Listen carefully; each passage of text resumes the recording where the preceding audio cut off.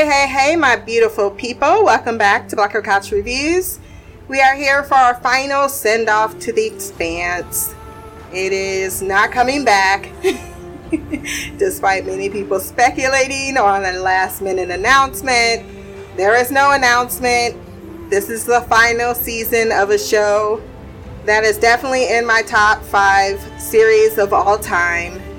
I am sad to see it go, but hey, it did 6 years of outstanding work, performances, set design, cinematography, story, all of it top notch. I don't have many complaints. I don't. I think I went into a few complaints that I had, but they very much are small, minuscule.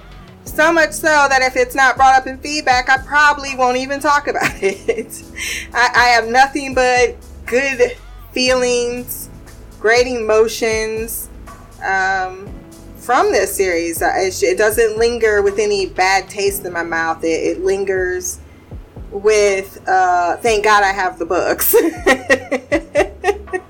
I'm one of those lucky folks that read the novels and the novellas, and thus it's not gonna feel the same. I know a lot of my friends have also been like, oh, they're much more sad about the occasion, but it doesn't feel like it ended for me with the television series. I know how the story ends, and quite frankly, I think because I prefer the book characterizations, it's also like I have something still very much intact that the show did a lot of different things with, and I'm cool with that. So they have 2 different great experiences, and I just happen to prefer one over the other, and I haven't read that last book yet. So once I read that last book is probably when I myself will start to feel some withdrawal, some depression, all those emotions others are feeling.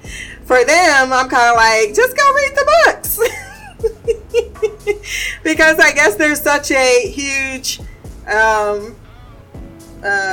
dislike of that idea. Most people are really going like, this is the last Expanse I'll ever see. I'm like, wow, okay. That's quite an aversion to someone reading the story for you. You ain't got to do it right now, but... So I am going to start how we're going to break this down so that you know what you're getting yourself into. I am going to... So I only got 2 pieces of feedback, which was not sad, but I was hoping for more. But it's okay, because I also realized if it wasn't for the fact that I knew my friends were wanting to send some additional thoughts, I might have scrapped it, because I am balls deep into a few other shows right now, and that's usually how television is. I am very quick to move on from a show once it's ended, so I have no feelings if anyone else is like, well, I don't have anything else to say. I've gotten all my feelings out elsewhere. But we're going to get into feedback. We'll do 1, and then we'll go into the Screaming Firehawk Awards, which was the poll I had out. Then we'll get into some additional feedback, and then some lingering thoughts before we'll toast off the series. So first up, who didn't get to share her last thoughts on the season finale, is Queen Mimi.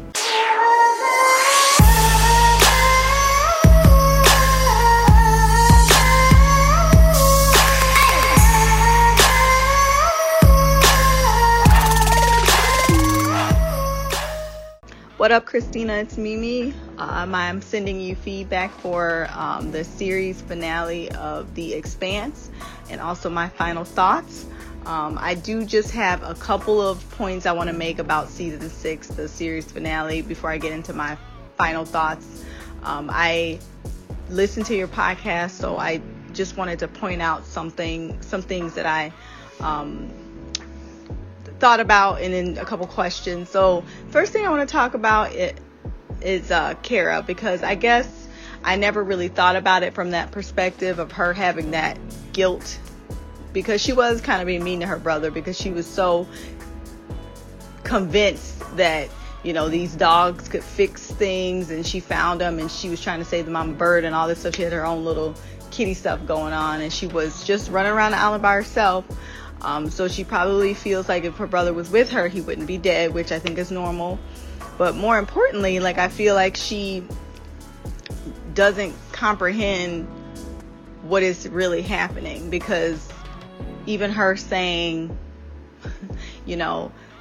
the dogs can just fix me because there's nothing to eat out here and you're gonna starve. Like, I know my son, I am almost positive that my son and that girl are about the same age. I don't know how the girl in real life is, but she looks like she's at least 10, maybe 11. But she looks like she's about Derek's age. And I know for a fact my son would look at Zan and be like, that don't seem right. He don't look the same. Well, so I really don't know what to say about Kara. She definitely does not comprehend what is going on. I know kids mature differently. They have different things, that they excel in, and common sense is just not Kara's forte, and that's fine. I understand that about children. I do agree, though, that her family, her parents do let her run around this strange ass planet by herself.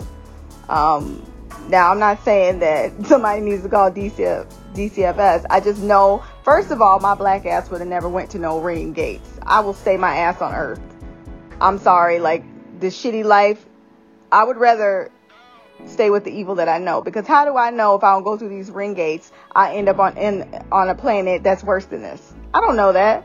And y'all just taking a chance. I ain't about to gamble with my life. I'd rather have the evil that I know. But that's just me. I would even rather go live like on like Medina or Ceres or something. Like, living on a station seems better than living on Earth. But going through the ring gates, y'all motherfuckers is crazy. I just don't know that I would ever want to do that. But that's neither here nor there. I just don't understand how her parents could be so blasé about the fact that their daughter is running around this random ass planet that y'all only just started learning about. But I guess that's, this is where we live now, so go explore, I suppose. I don't know. What else? I also agree with you about what you said about Amos and Naomi. I do feel like they should have had a conversation. I am going to be honest, though. Like, I know that Amos was angry at Naomi, and I'm assuming it was for her when she left, when she was with Kamina for however long she was off the Rossi. But I don't exactly remember what he was exactly mad at her for. And I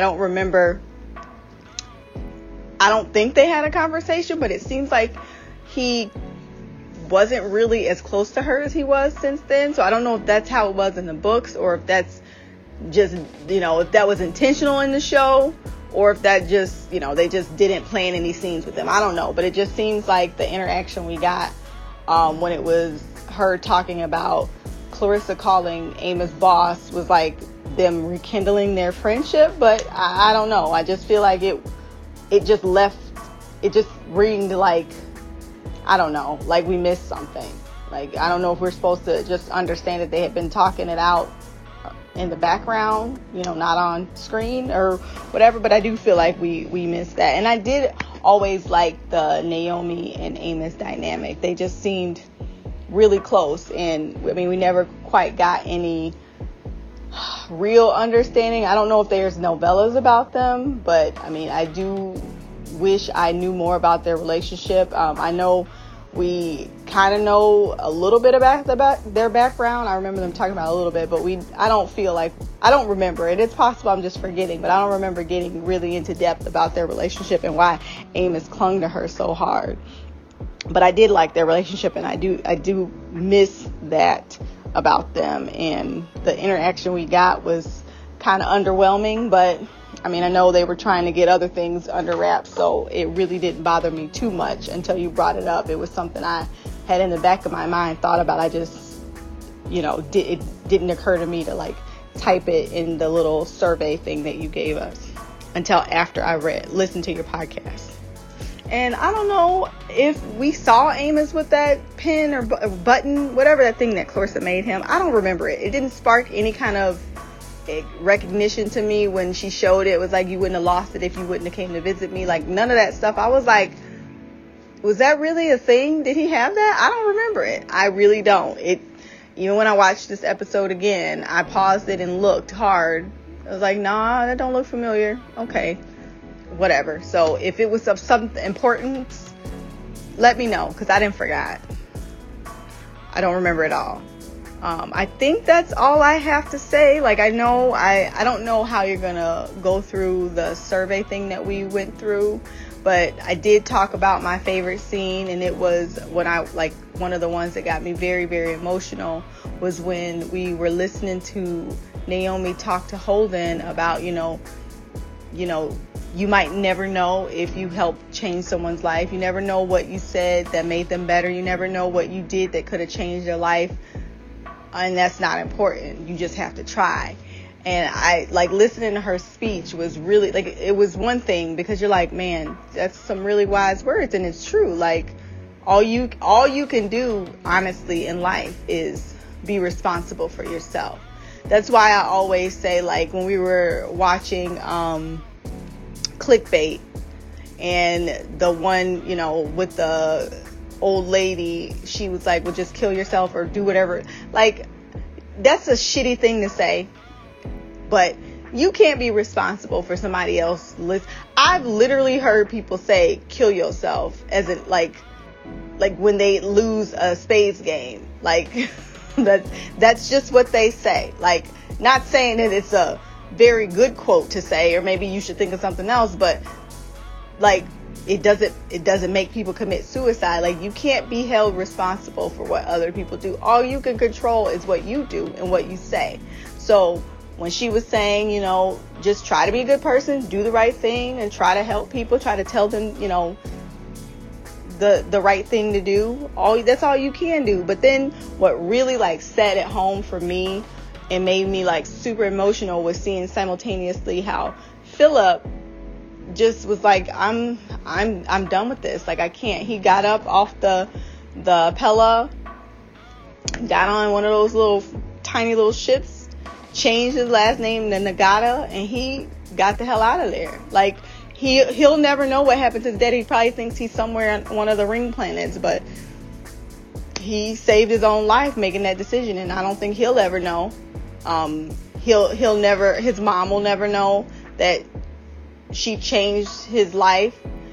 Holden will never know that he knows that someone on the Rossi is the reason he's still alive, and all those Belters aren't dead, and everybody that was on that ship before that survived, anybody that wasn't with Marco, they basically got their life spared by Holden. I mean, we don't, just like I guess Philip will never know, it wasn't Naomi that saved his life and deactivated that torpedo. It was Holden, the man that apparently is evil and his dad hates because he's the worst. He saved your life. He gave you a second chance, and he actually used it. We don't know what he's going to do. Hopefully he does repent. Maybe eventually, maybe one day he will go through the ring gates. Maybe he'll go to a planet and be a better person. I guess none of us will never know, but we do know that Naomi has a very wise words, and that shit really got to me. That scene is probably what I will remember most about the finale, because it was really emotional. I had a lot of emotional scenes too when with Kamina, and then what is that guy's name, the one that told her I beat you to it? He was my favorite side character. The one thing I do want to talk about before I forget is I was listening to your podcast, and you were talking about Laconia. Now, first, I want to say that I feel like they left a lot to be desired about Laconia. I found that shit fascinating as hell. So I don't know where those people were like, why are they doing this? Nobody cares about that. I do. I think this is crazy that they're on a whole new planet. And, that's where they live now. They're Laconians. Like, that's crazy. But what I did not get was how the dogs, quote unquote, which I don't even want to comprehend where they get the dogs from. Like, what about these creatures make y'all think they're dogs? They look like snakes with legs to me, but you know, that's not the point. The point is that you were saying like that it's the protomolecule that brought him back to life. So I just want you to understand that I don't think you're giving people the benefit of the doubt, because you're using your book knowledge with the television show. If we're just looking at what's happening, I don't think we were supposed to know that was protomolecule. Now, I could be wrong, and maybe you can point something out to me, but it's been a long time since we saw some protomolecule, and my memory ain't like yours. I don't remember stuff that happened 3-4 seasons before. That's why if it didn't happen in the same season, I'm one of those people that I do need a flashback, because I don't know what y'all talking about. If you don't give me a flashback, I'm not going to remember. You can talk and say that something happened, or you can show me. But don't just assume I'm going to remember 3-4 seasons ago, because I only remember stuff that happens relatively recent. I don't remember what happened 2-3 years ago, unless it was like a major character death or something, and it was driving the whole plot of the new season. Like, that's the only thing I would remember. But you saying things like, oh, it's obvious and stuff like that. I just want you to know that if you wouldn't have told us that the protomolecule is what brought Zane back to life, I wouldn't have known that. I was trying to figure out what was happening. I know that the Belters stole the protomolecule from Fred Johnson, and then Marco got it, and Marco sent it to Mars. Now, that I remember, but I didn't put it together that Duarte was the one that ended up with it. When we were looking up at the sky and we saw that thing up there, I thought it was a ship. I didn't know that was supposed to be a railgun. I didn't understand why Marco was so, I guess, determined that Duarte was going to help him. I didn't get any of that. Now, I'm not saying that there wasn't some solid evidence. I'm saying that I feel like the average watcher of a show is like me. I don't watch shows and think super deep about it. I need to know the basics. I watch it for entertainment. So if it's something super deep in it and it's super intelligent, like when I watch The Expanse, I need to be 100% focused on it. I need to not be able to do anything else, because if I'm not paying attention, I'm going to miss something. So I know that you say, you can't treat the audience like an idiot. Well, some of us need that extra help, and I'm not even ashamed to admit it.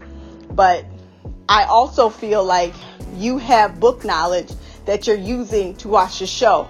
So it's giving you more insight than the rest of us. I feel like the Laconia thing was missing a whole bunch of stuff.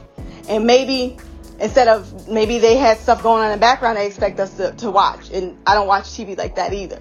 I don't know what we were supposed to take from it, because I feel like there's a lot of stuff that's missing. So I don't know.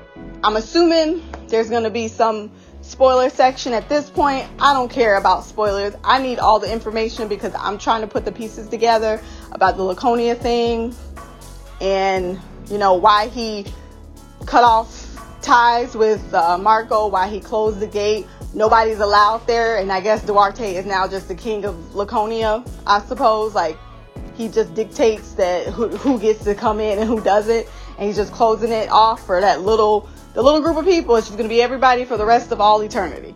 Okay, whatever. Said. I didn't feel like the Laconia story was fleshed out enough. I agree with Shy that they should have added at least a couple of more episodes, and maybe not. I'm not saying they should have had an entire episode of Laconia, but if any information was important and they couldn't put it in, then I don't know that adding an entire scene of Laconia was necessary. Like, if they just wanted us to introduce Duarte and that's what they needed, like, I feel like they half did the Laconia thing, and that's just my own personal opinion. Now, I understand you're saying books 7 and 8 is when we really get into what's happening. Okay, that's fine. And I know they needed to introduce Duarte, but like, they didn't have to go like the whole Kira and stuff like that. If you were going to go that route, I feel like you should have done more, because like I said, it was confusing to me. I felt like they missed some stuff, or it didn't jump out enough for me to pay attention and understand exactly what was happening. Now, I know there's more stuff that I'm supposed to be talking about because this is my final thoughts, but I honestly can't remember. I'm just having a long, rough Monday, and I'm still tired, even though I slept all day yesterday. I've messed up my sleep schedule again, so I'm tired now, and I know I wanted to get this out, so I'm just gonna go ahead. I'm gonna pause it for a second. If nothing else comes to me, I'm just gonna send it in what I have, because at this point I feel like I would just be rambling, and if something else pops off, I'll just send you a little message before you post the podcast.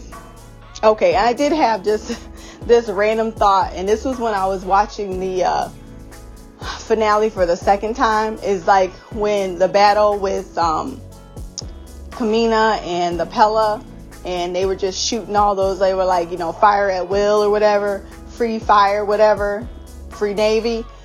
Like, what happens to all those bullets that don't make contact with the ship? Do they just be floating around in space, going their same trajectory because there's nothing to slow it down? And then some random, unexpected ship, 20 light years from now just gets hit by bullets. Like, I don't know. I really wonder about stuff like this, because if there's no gravity, there's nothing to pull it down. And if there's nothing to pull it down, there's nothing to stop it. So those bullets just flying forever in endless space. That is crazy to me. Like, I don't know why that is one of my final thoughts, but it is. I also want to talk about Clarissa, because I wanted to like her, because I did like her in season 5. But for some reason, her in this season was kind of boring. And every time she was on the screen, I would kind of like lose focus and stop paying attention. I did like her cooking dinner, but us finding out that she had that endocrine disease and she was 5 years from death. I just didn't understand the point of that if she didn't die from using her mods. I don't know if she did use them, or if she's going to stop using them, if that was the storyline, or if that was the point of that storyline. Like if you use it, the more you use it, the less than 5 years you have. I don't know. But she was really boring. I didn't think it was the actress. I think it was just her whole situation and storyline. I don't know. They just didn't give her anything interesting to do, in my personal opinion.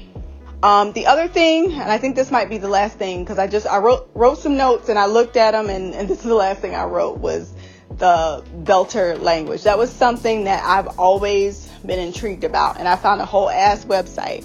But when people would say Beltalowda, I'm like, what does that even mean?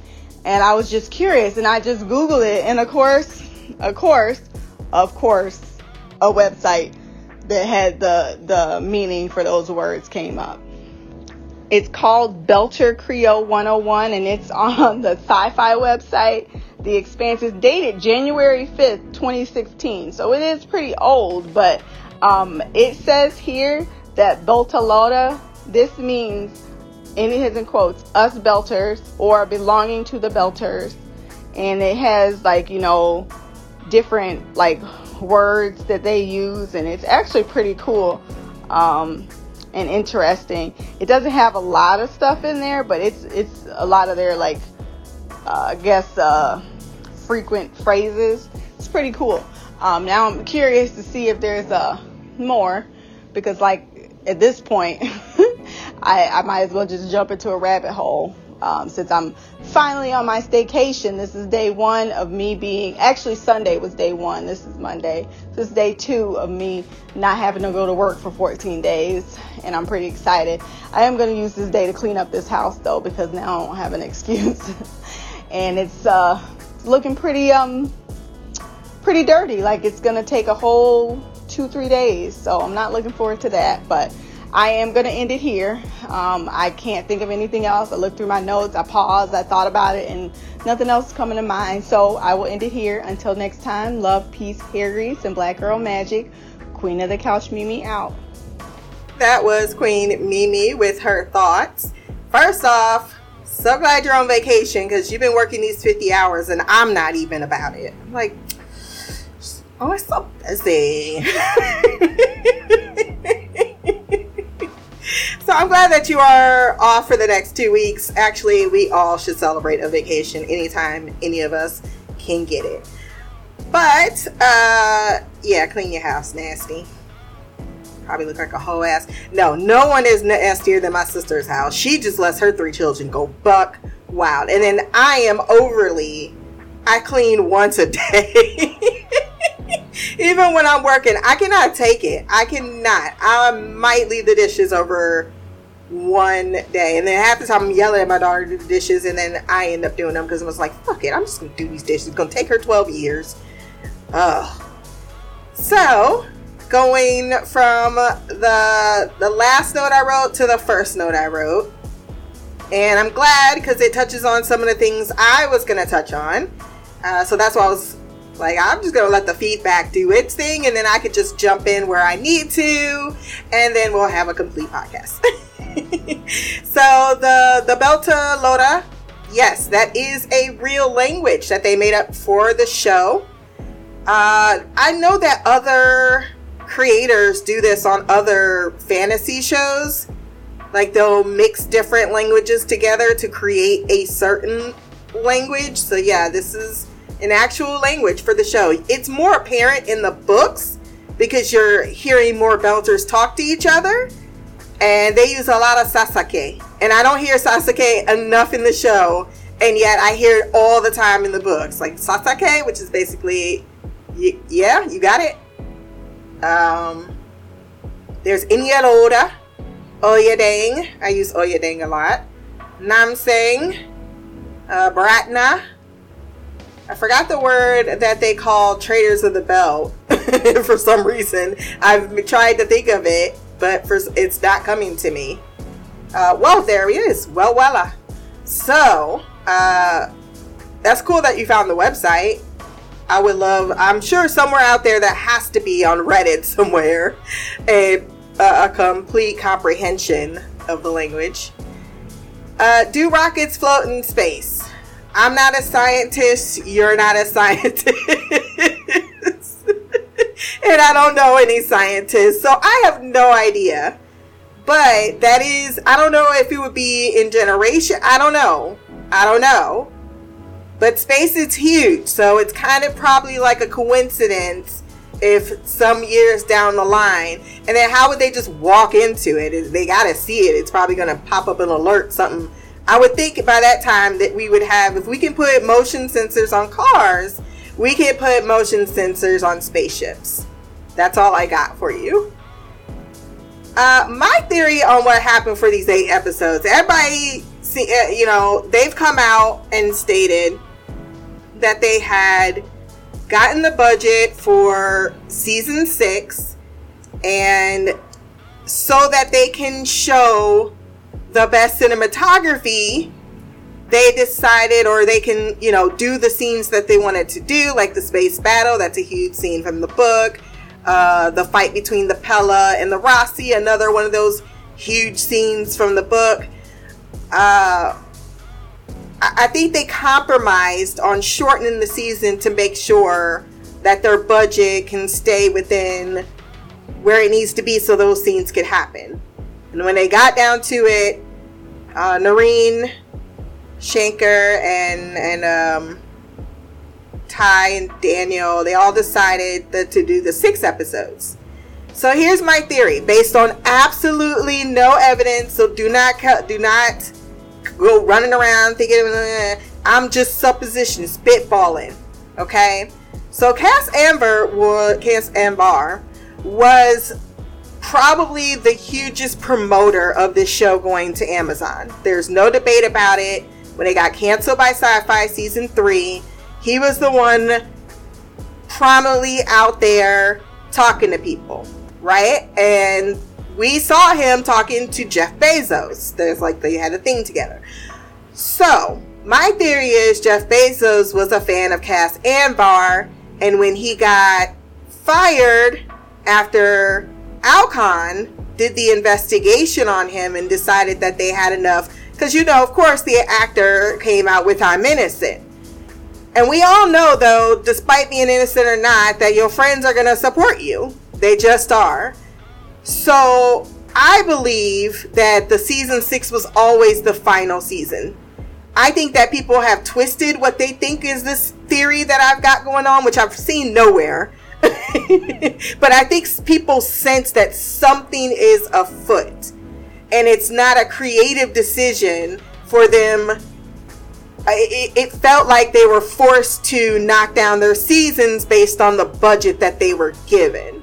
And I think maybe they were given a lesser budget than maybe they were expecting due to maybe a little bit of less enthusiasm from the bosses that be at Amazon. But I do think that does not coincide with the fact that they have this was the final season. I don't think that they ended it because they had to end it with Amazon. I think that for their last showing, they thought they were going to have a lot more, and Amazon kind of shortchanged them. And I think it links to that particular scandal. That's just me. So, I don't think they ever intended on doing the last 3 books anytime soon, because once again, all you gotta do is, it's way huger. Your budget's gonna need to be, and they did a really good job with the last episode, and that's one of the bigger battles that we see. You gotta do that on like 12 times. That's how big because we're no longer in our solar system. And I'm going to try to do this. Now I am, and I posted it up front. I'm going to put it in the show notes. This is a spoiler podcast. I will not be discussing certain things. So you've been warned. Get the fuck out if you don't want to hear it. Most of you probably do.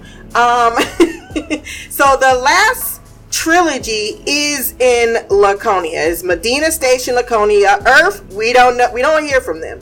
Everything that we knew and familiar with, Ceres, Tycho Station, all those set pieces are no longer, because someone says we can't use the set pieces anymore. We don't use the set pieces anymore. That's the part you don't get. We're not in our solar system.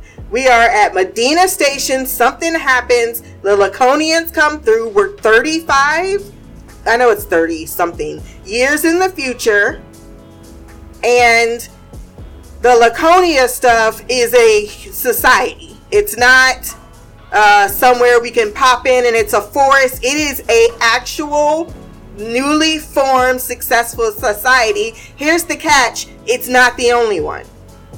The catch is it's not the only one. Medina is much huger.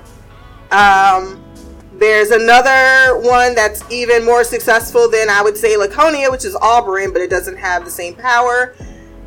Keep in mind, it is a little low profile in the show that they haven't touched too much of the fact that people have been pushing through the gates. But after the gates were lifted, a lot of people went through. So it's not a little bit of people on Laconia. Think of it as a lot of people on Laconia. And you made a lot of fair points. I will say not based solely on the book. That's why I've been quoting a lot of stuff from the show. I don't know, though, how I can exclude my bias from what's already in the show. And I can't say for certain that I'm picking up on certain things just because I read the books. Because I do think that they put certain things in the show that I would have already perked up at. But I also, as you pointed out, which is fair and accurate, is that everybody doesn't watch TV the same. I watch TV intently.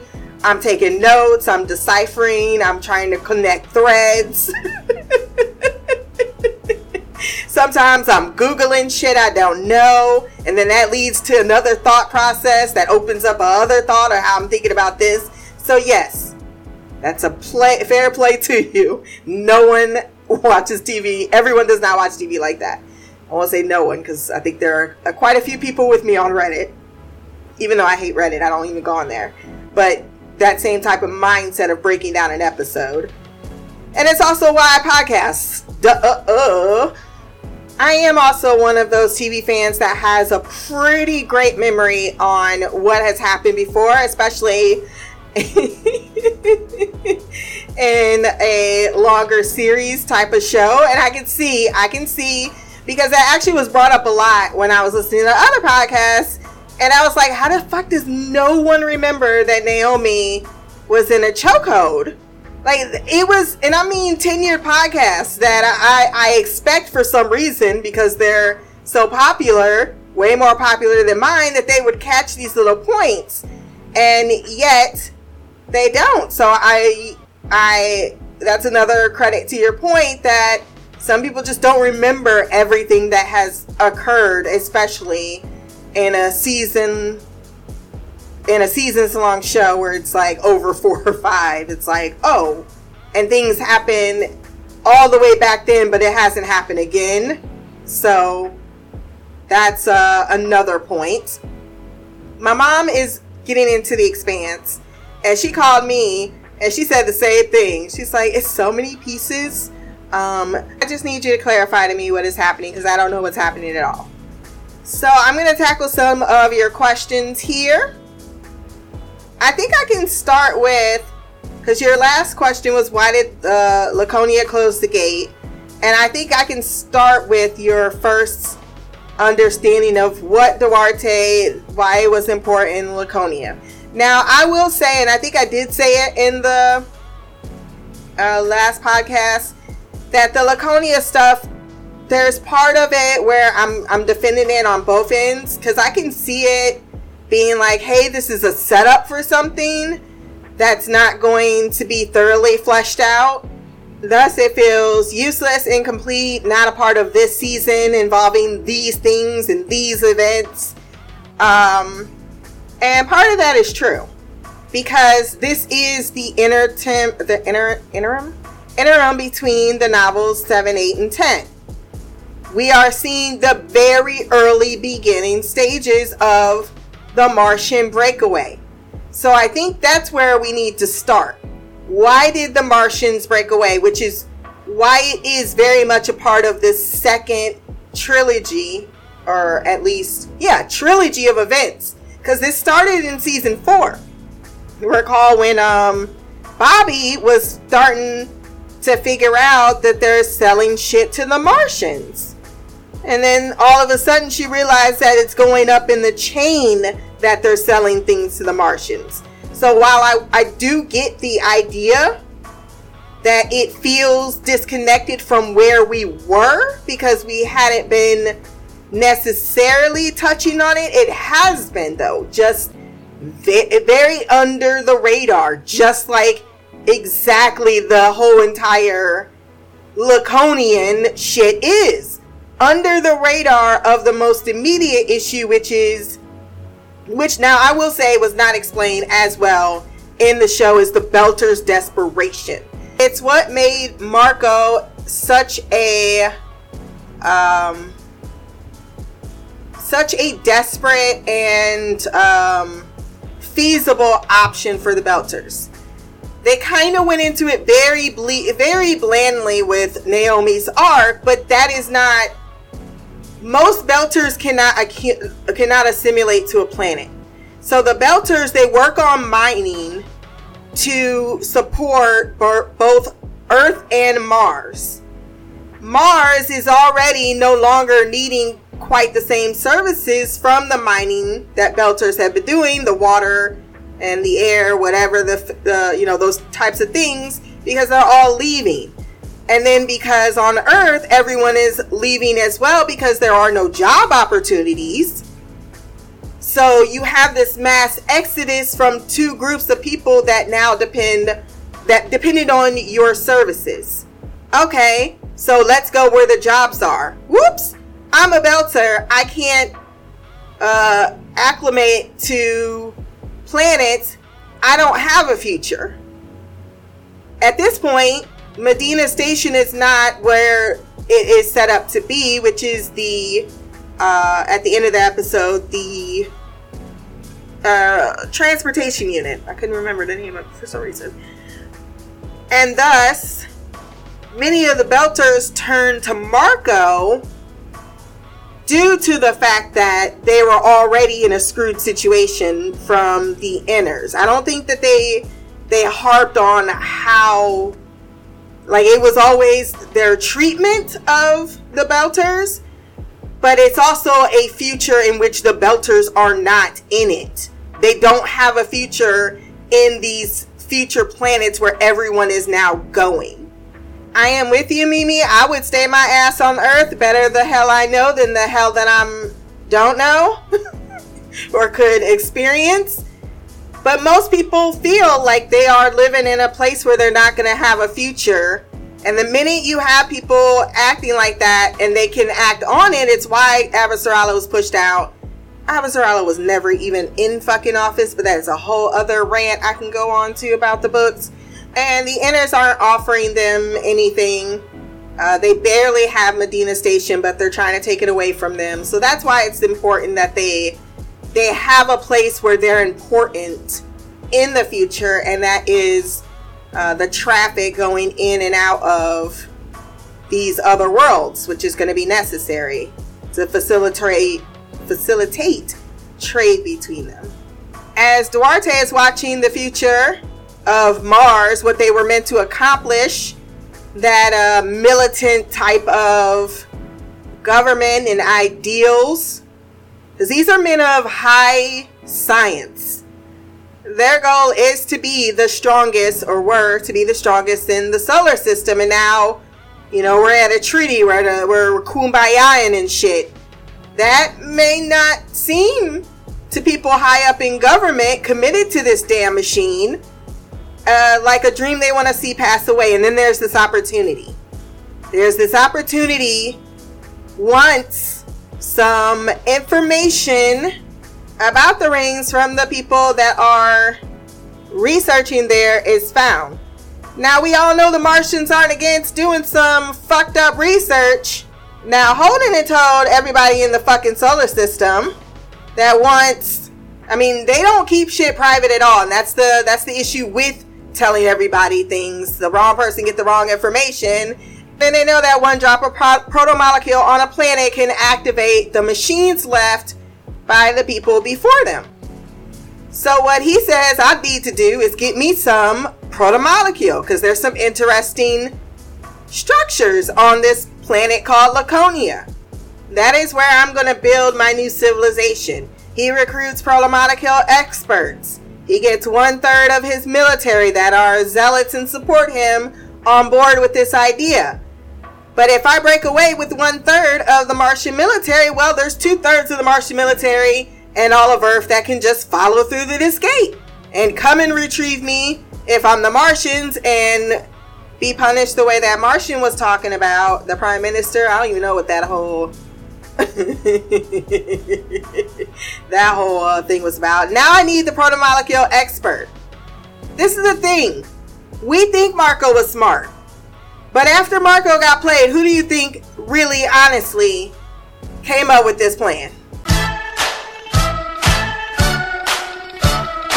So then we have Marco, a nobody, a little pincho in the belt, not associated with any of the other major factions. He's actually rather hunted and has a bounty on him for the other factions. And all of a sudden, he's plucked from obscurity. Because he does have something. He's got that charm. He has the ability, if put on the proper stage, to be a convincing motherfucker.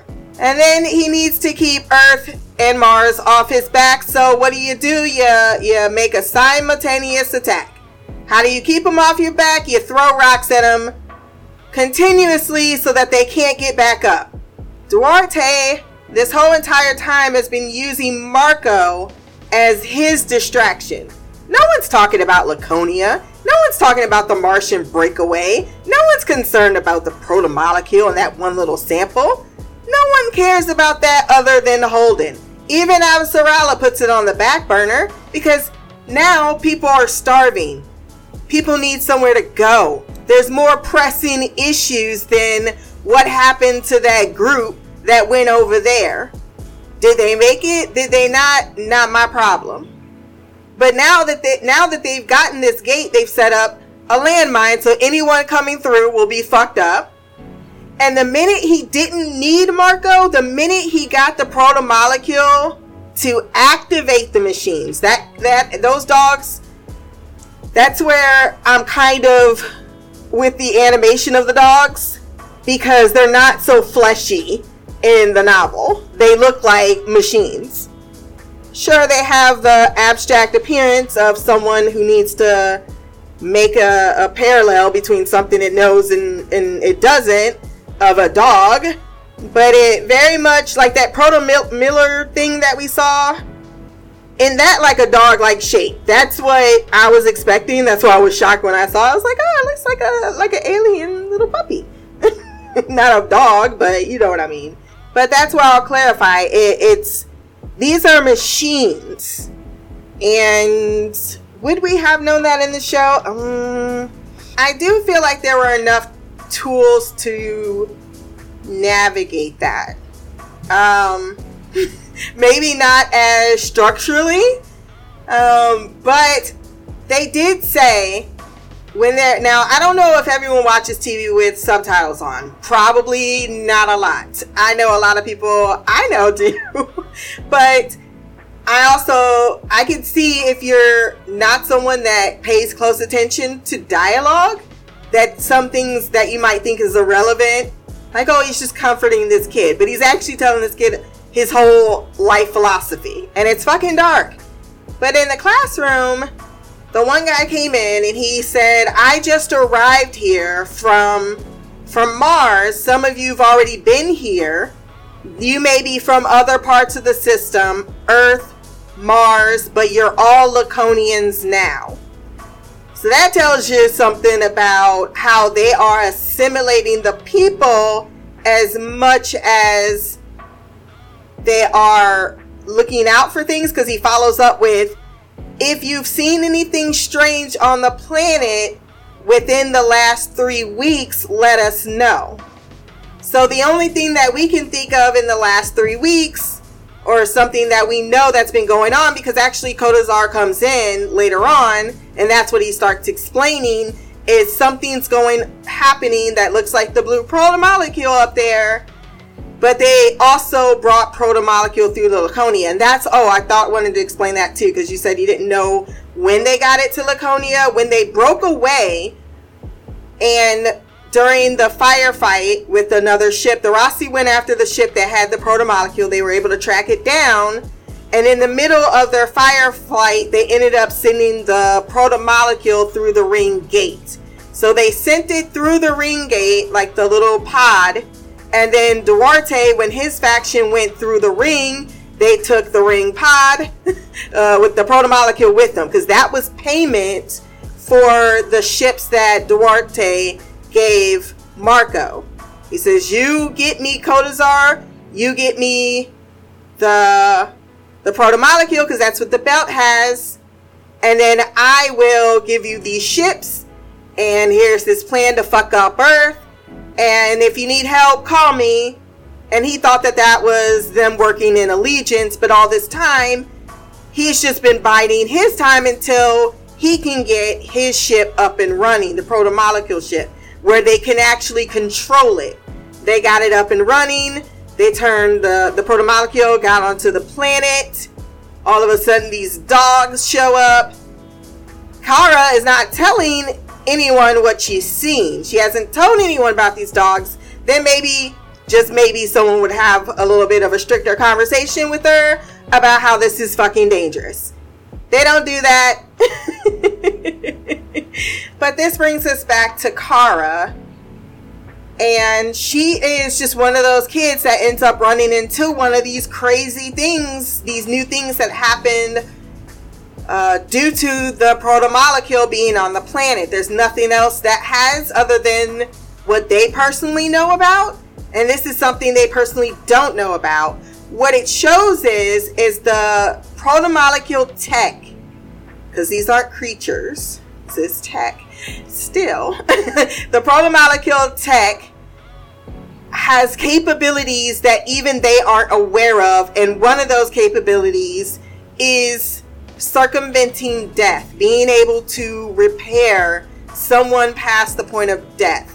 What it opens up is, what else can the proto-molecule do if interfaced with a human? And we've seen it a few times with the Martians, and they're going to go, like, they went there. Like, they all tried to weaponize it, but the Martians were the only ones that tried to bond it with our species in a capacity. I think all of those questions are with the Laconia story supposed to be asking, not answered. No. And this is why I said it might just be for book lovers, and it also might be just, I don't know, a business trying to sell a book. Like, you want to know? Pick up the book and read and find out. Like, I'm glad you're intrigued. This is, I can't even blame them for it. I mean, I guess it's up to you, but how many people are wanting to read that book? And how many people wouldn't have wanted to read that book if Laconia wasn't in there? That's a question to be answered, because everything in our solar system, all our problems that were the problems for the last 6 seasons, they're wrapped up. They're done. I'm not saying everybody's going to go back to being kumbaya, as Holden pointed out. There'll be piracy. I'm sure there'll be other types of jobs, but for the most part, we did the thing. We finally put our differences aside and finally got rid of the true villains, and now we are trying to work towards a society where at least all people have a choice. There isn't a repressed or oppressed part of society going forward in the future. That was a long-winded explanation on why did he close the Laconia Gate. Because he got what he wanted. Everything that he needed, everything that he wanted. When he finally could control that ship up in the sky, that was a game changer. That means I don't care who the fuck comes after me. If they come after me, I will be able to handle myself. So it also shows that the protomolecule has different uses. What would it do with these ships?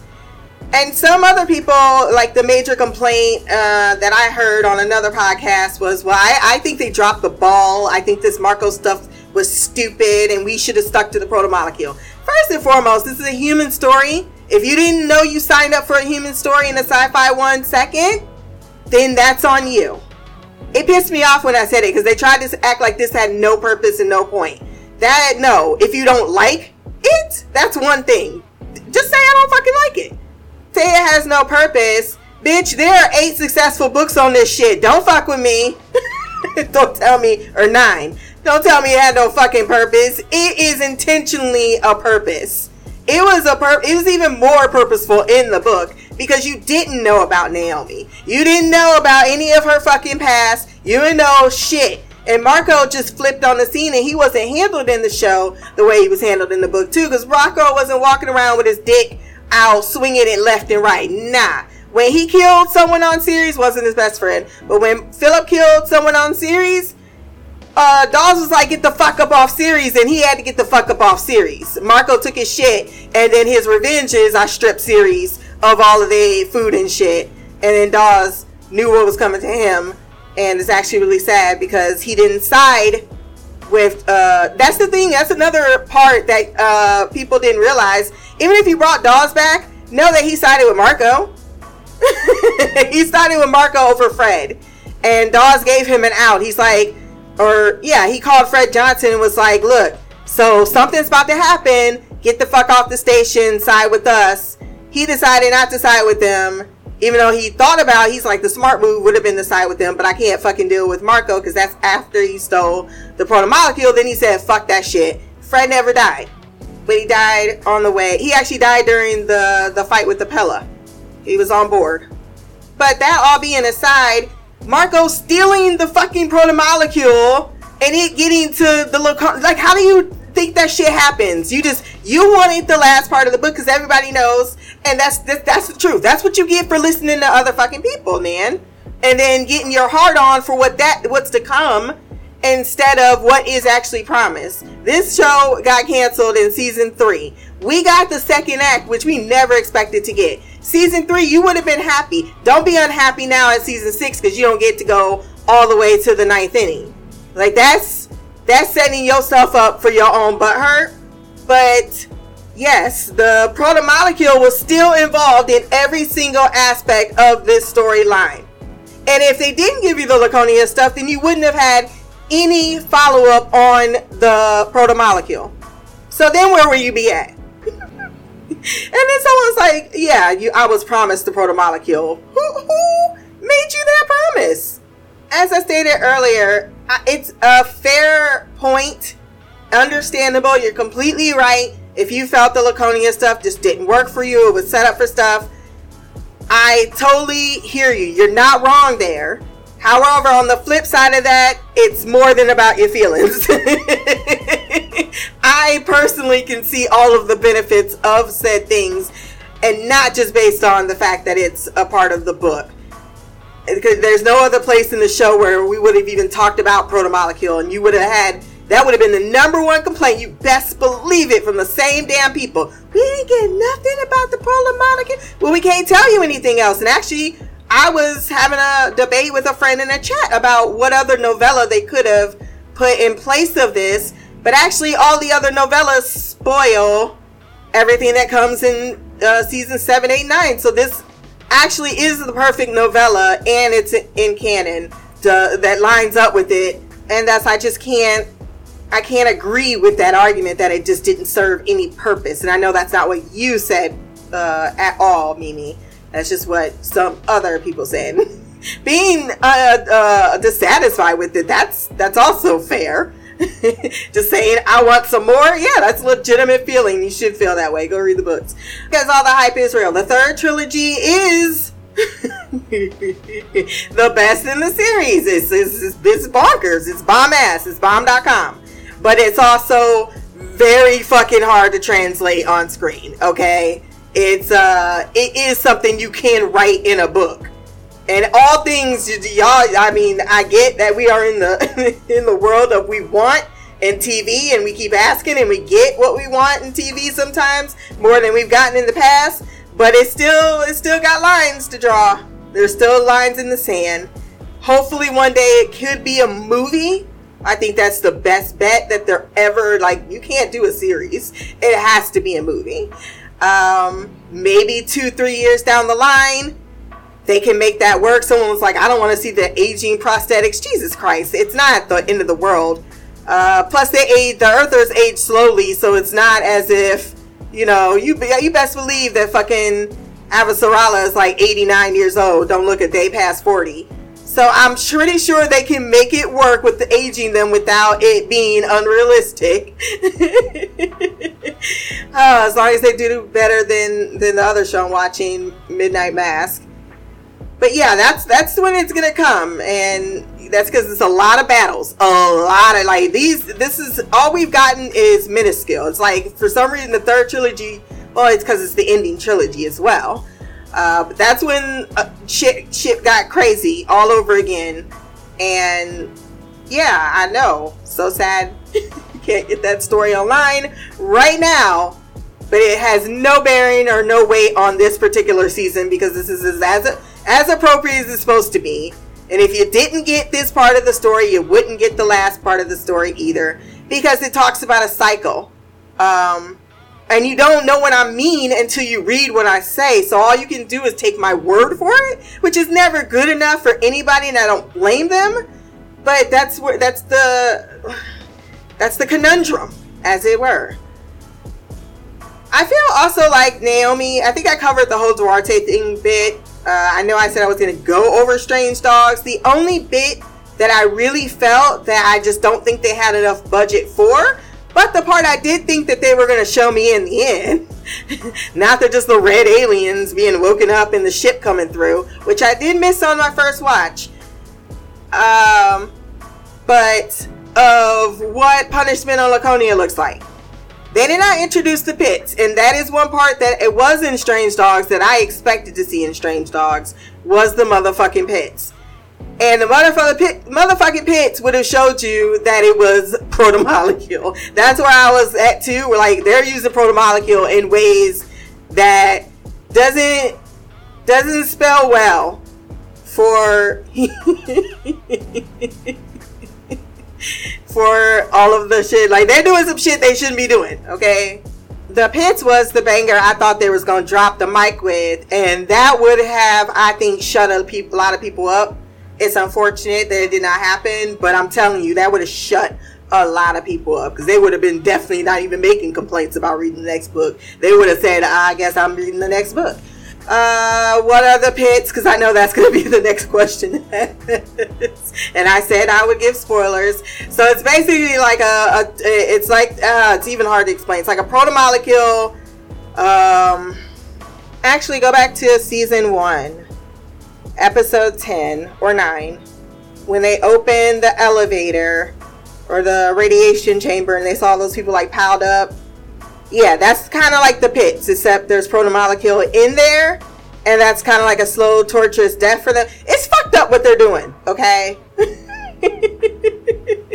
But also, not unexpected, seeing where, knowing the culture of Mars, knowing that they come from a community of scientists, they're hyper smart. That's why they were able to build weapons that were much more sophisticated than the Earth technology. So you got those people who already was going out there to expand, and that's what they wanted to do, expand out in society, and now they got what they need to do that. And for the time being, I'll leave it there. I'm not going to just discuss 7, 8, 9. I know some people would love for me to just jump all the way into that, but I'm not going to give you the whole plot point. I'm going to give you some things, but not the whole caboodle. I also want to say Naomi killing her son is, and I do say killing is quote unquote, she doesn't know, and she don't know. She never finds out. Just that's why that last scene, and I'm just gonna spoil that part, because her last monologue does absolutely and utterly speak true to her character. She believes for the rest of her life she killed her son. So that, just think of what that does to you as a person.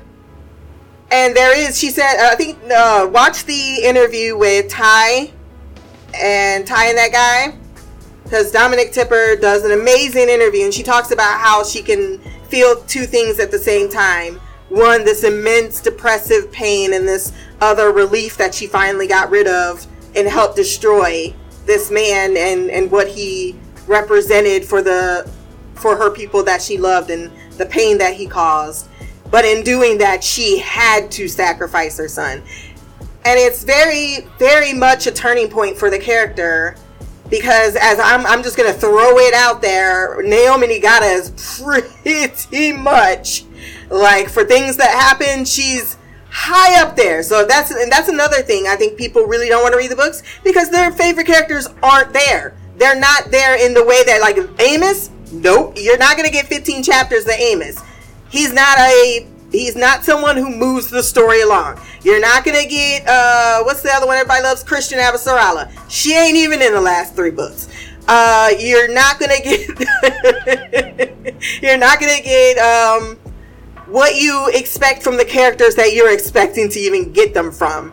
A lot of, I put up there Bobby and Naomi as the best characters in The Expanse, and I still stand behind that. And a lot of people say about the character progression, Amos doesn't actually have a lot of character progression in the books. They do a lot more with him in the show, and that's why he's the star of the show. And, you know, that's fine. I need to stop being so butthurt about it. Like, it is what it is. In the book, though, that title definitely goes to fucking Naomi Nagata, and she takes a very leadership position, and she was always meant to. The thing about Naomi leading is she never wants to, she just doesn't want to do it. But she probably is one of the smartest people in the solar system. She, as an engineer, she's one of the smartest people in the solar system. She gonna make a Walking Dead reference. Carol, you remember Carol? Yeah. Look how fans treat Carol versus Naomi Nagata. Oh, because she wasn't physically slapped in the face? You don't understand the concept of abuse, but they come very much from the same background, if not worse, because she loses Lizzie because she just lost her and she got bit, and then someone else put her down. This woman had to not only escape that situation once, but twice. Had to allow her son to think that she was dead. Then had to know that he would know that she's alive and hate her even more so, and then have to press the button to end his life. R-E-S-P-C-T, find out what it means to me.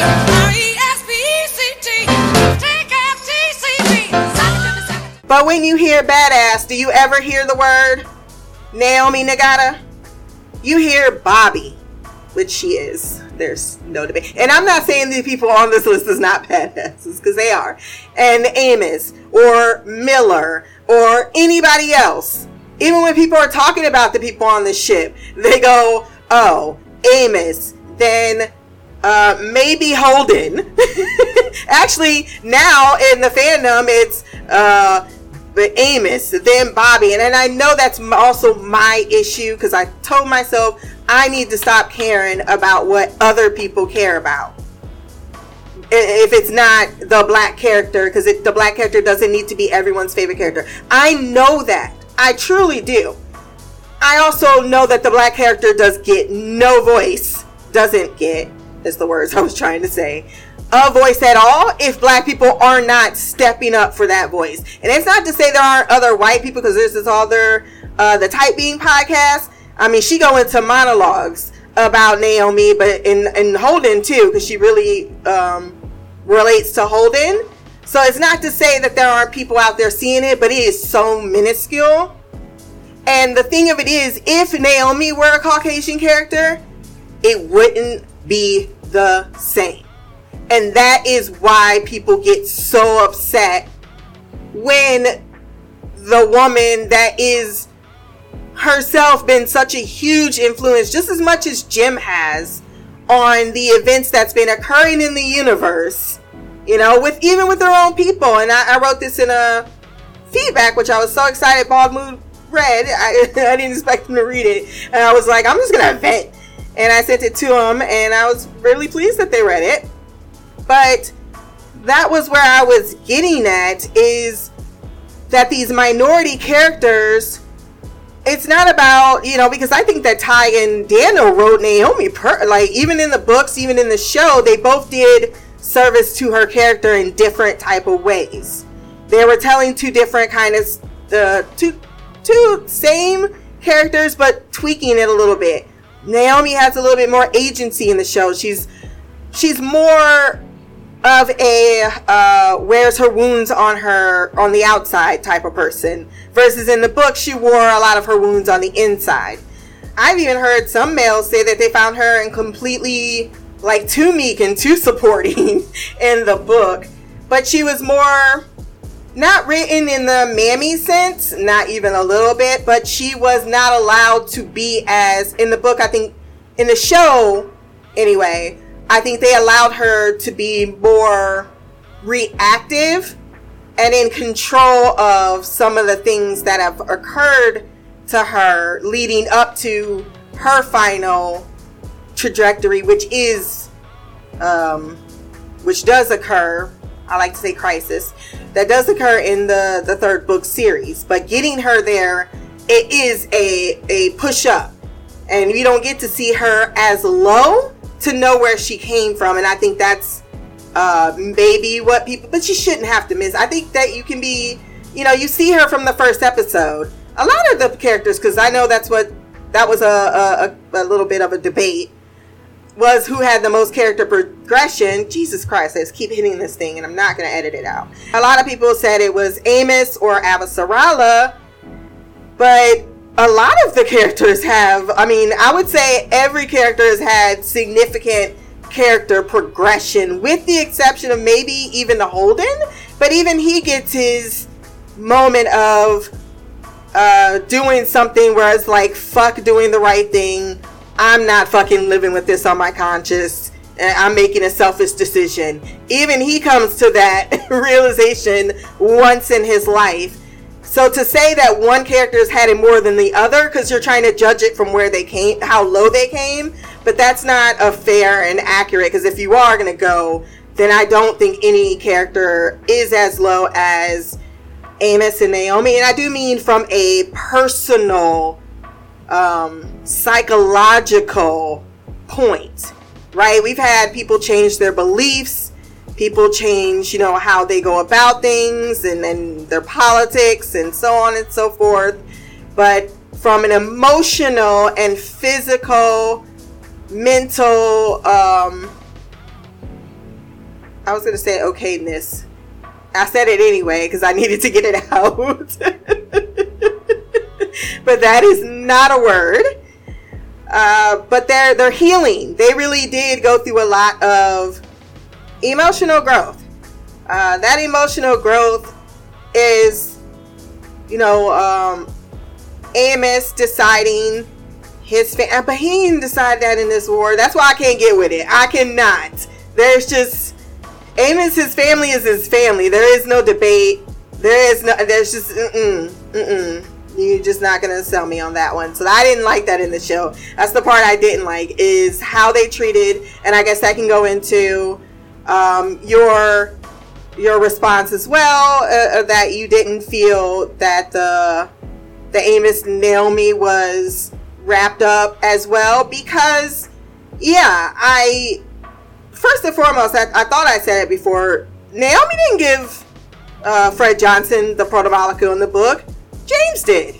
That was all Jim. That was no Naomi involved. And I know now why they did it in the show. I do.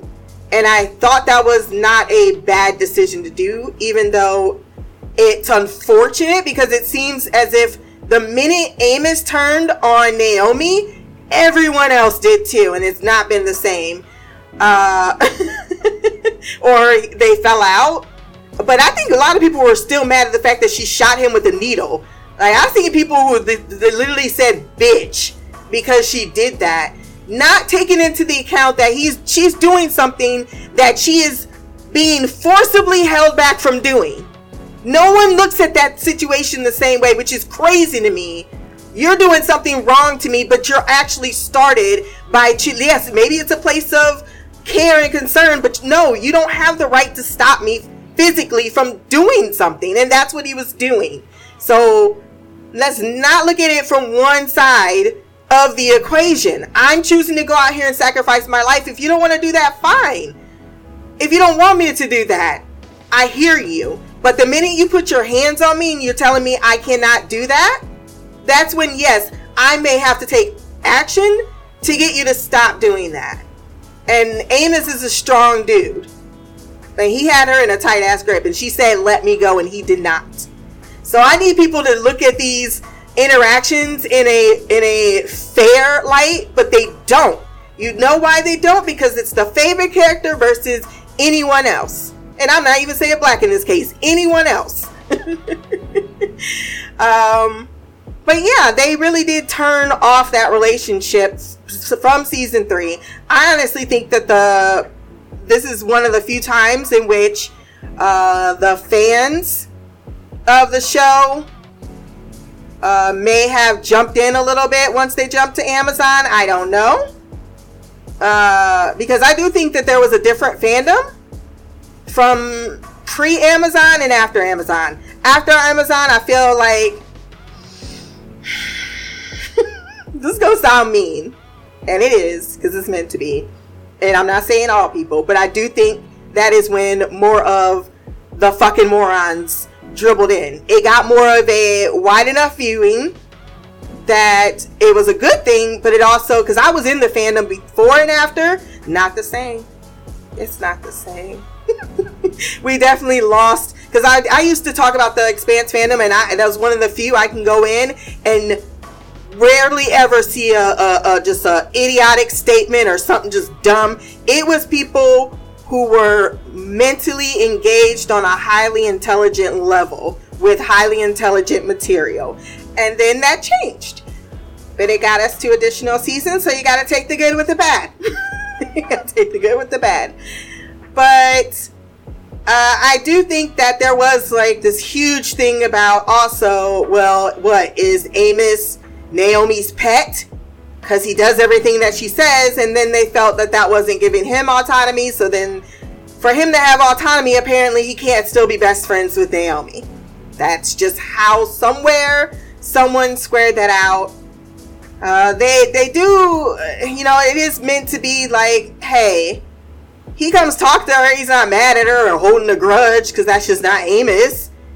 And it is meant to, I guess they really thought those 3 seasons was enough to say, well, whatever happened. But that's the thing. You introduce a scene where he's literally talking about leaving the ship, and not going back, and that's where you fucked up for me.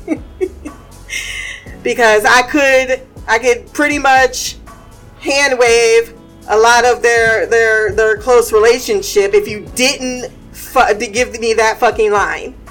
So to answer your question, there was nothing to ever break up that bond between Amos and Naomi, and thus there is no that never happens in the book. So that's one thing I will say about the Rossi. I think for drama purposes, and because of the personality, they for the TV show, I don't know why you need to have that type of drama though to continue to make things interesting, in my opinion.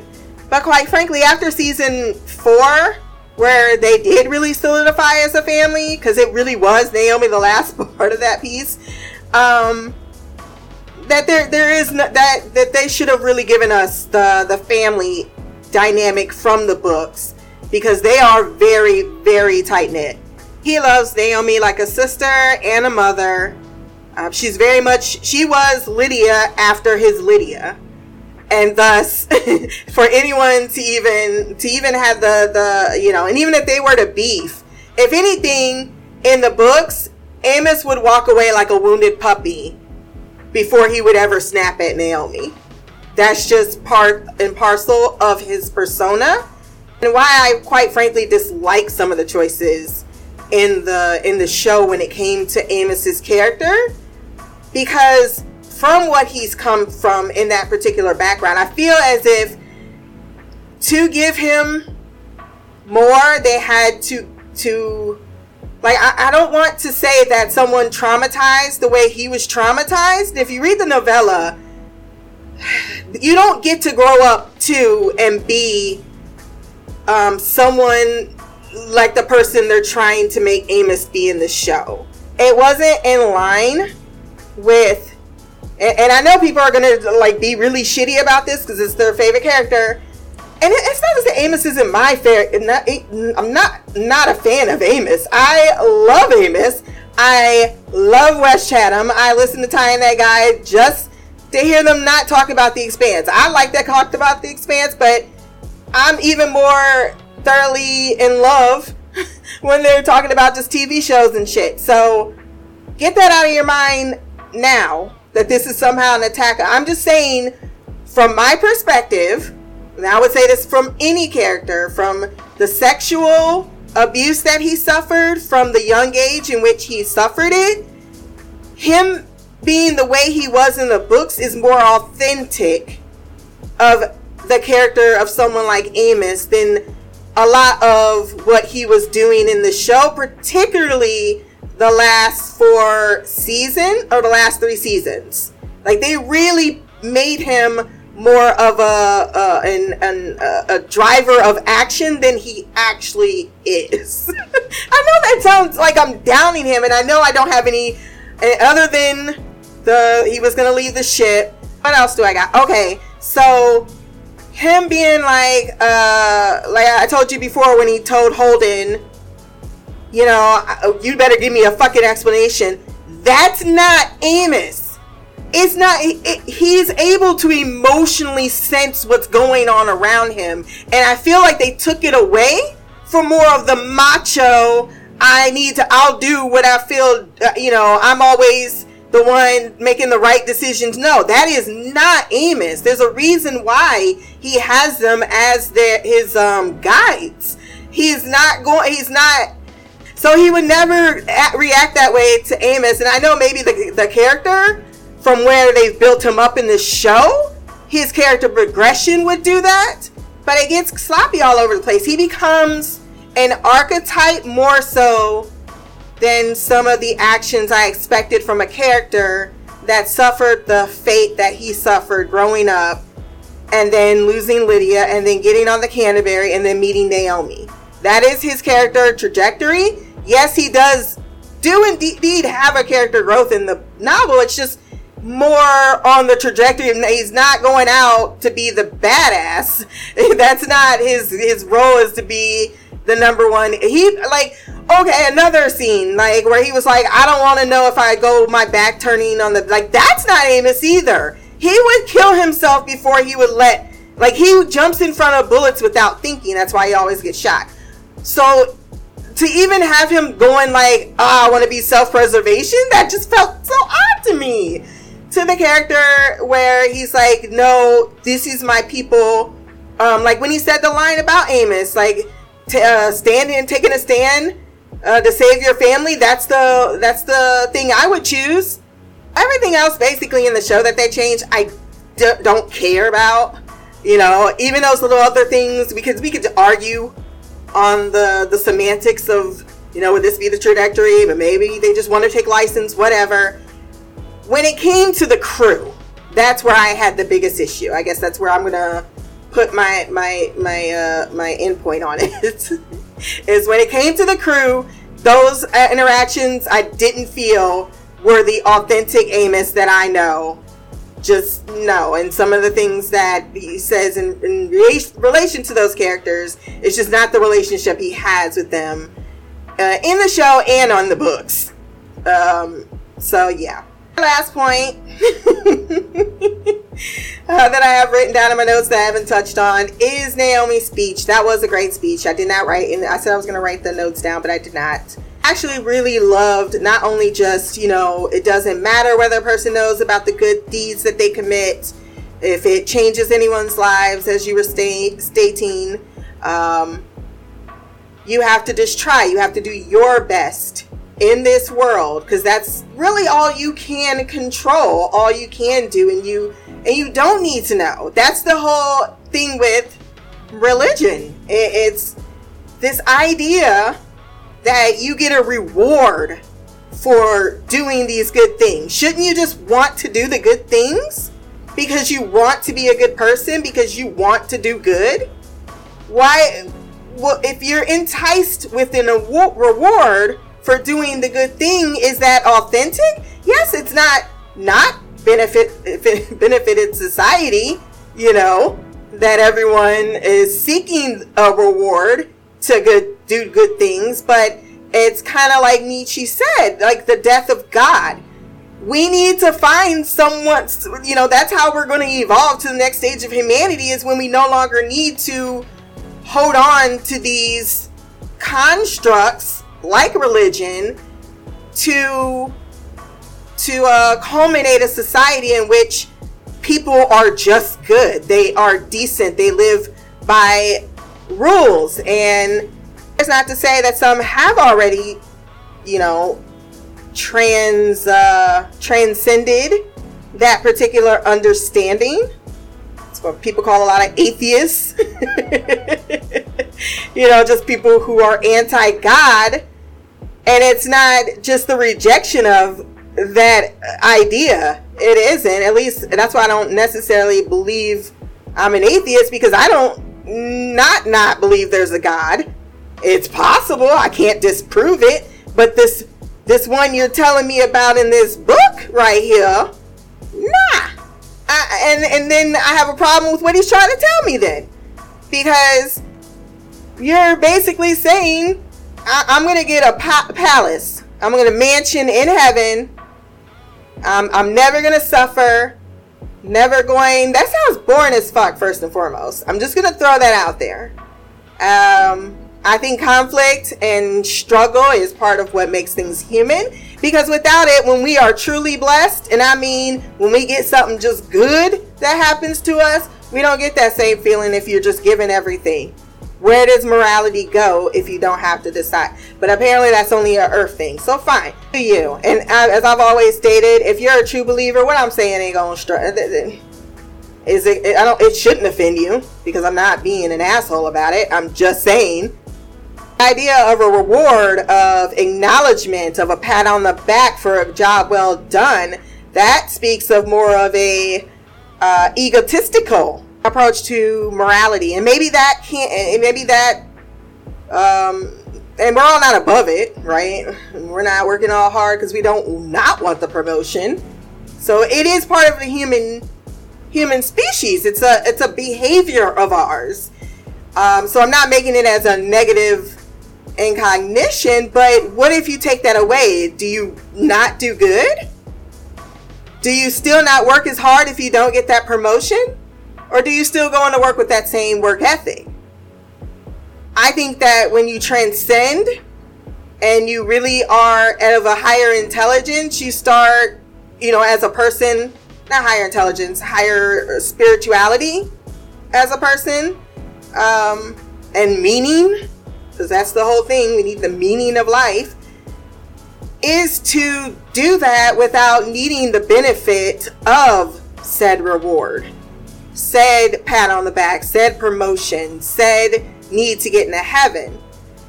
So me not going to church and putting that money in the coffer technically doesn't mean I don't get into heaven, because that's not, if I'm doing my whole life and I don't believe in God, I don't believe in the God you're trying to tell me. I believe that God is just the infinite. It's the thing that we can't explain. It's the universe that exists, that is so beyond our comprehension that we deign it a God. For all intents and purposes, I don't need to be religious to get into heaven. By all intents and purposes, if I'm living a good life, doing the best I can, trying to be without sin, not trying to hurt people, not to say I ain't gonna do it. I might feel sorry afterwards. I might not feel sorry afterwards. I might feel sorry in 10 years. I might die before I get that sorry out and regret that. But I'm not going to believe that I'm living my life the best that I can, trying to help the best that I can, being the best person I can to the people that I love in my life, that I am condemned to a fiery pit of hell. I'm just not squaring that, man. Not. And I don't think that you doing good things because you're going to get into heaven necessarily makes you a good person. That speech to me felt like contentment in the life that you live and the choices that you make, so that when it is your time to go, you have peace in that. You have peace in the fact that you lived a good life. That's why I got to get the fuck out. I got to go somewhere. I got to get trips in. I need to start living more of this life, because I want to close my eyeballs. And if I do go tomorrow, the next day, I want to know that I had a good life. So that is Mimi's feedback. Holy shit. I talk so much. Did not realize this is what happens when you're geeked up on caffeine. So we're going to go to the Screaming Fire Hawk Awards before we're going to close out with Shy's feedback. Let's roll out the red carpet and hand out some trophies. Our first question, how satisfied were you with the season? We have loved it was the majority vote. So, hey, that's a good way to go out. Favorite interaction and reunion. Our choices were Naomi and Drummer, the Rossi and Bobby, Christian and Jim, Christian and Drummer, Holden and Carissa. There were not many, so I'm pretty sure this comes as no surprise that Naomi and Drummer were our favorite reunion / interaction. MVP of season 6. Our choices: James, Christian, Kamina, Naomi, Rosenfeld, and Philip. I based it on people who were making the big boy decisions, okay? So don't get mad because Carissa is not on there, or Amos, or Bobby, for the most part.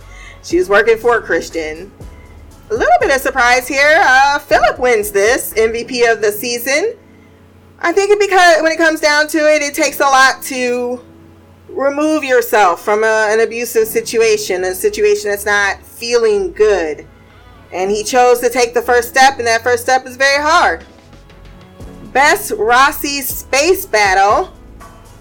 We have Rossi versus Medina Station. Rossi saves the Razorback.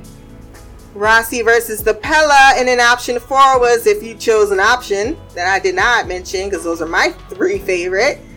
And no surprise, everyone chose the Rossi versus the Pella. And this was for all over the season. So LVP of the season goes to also, no surprise here.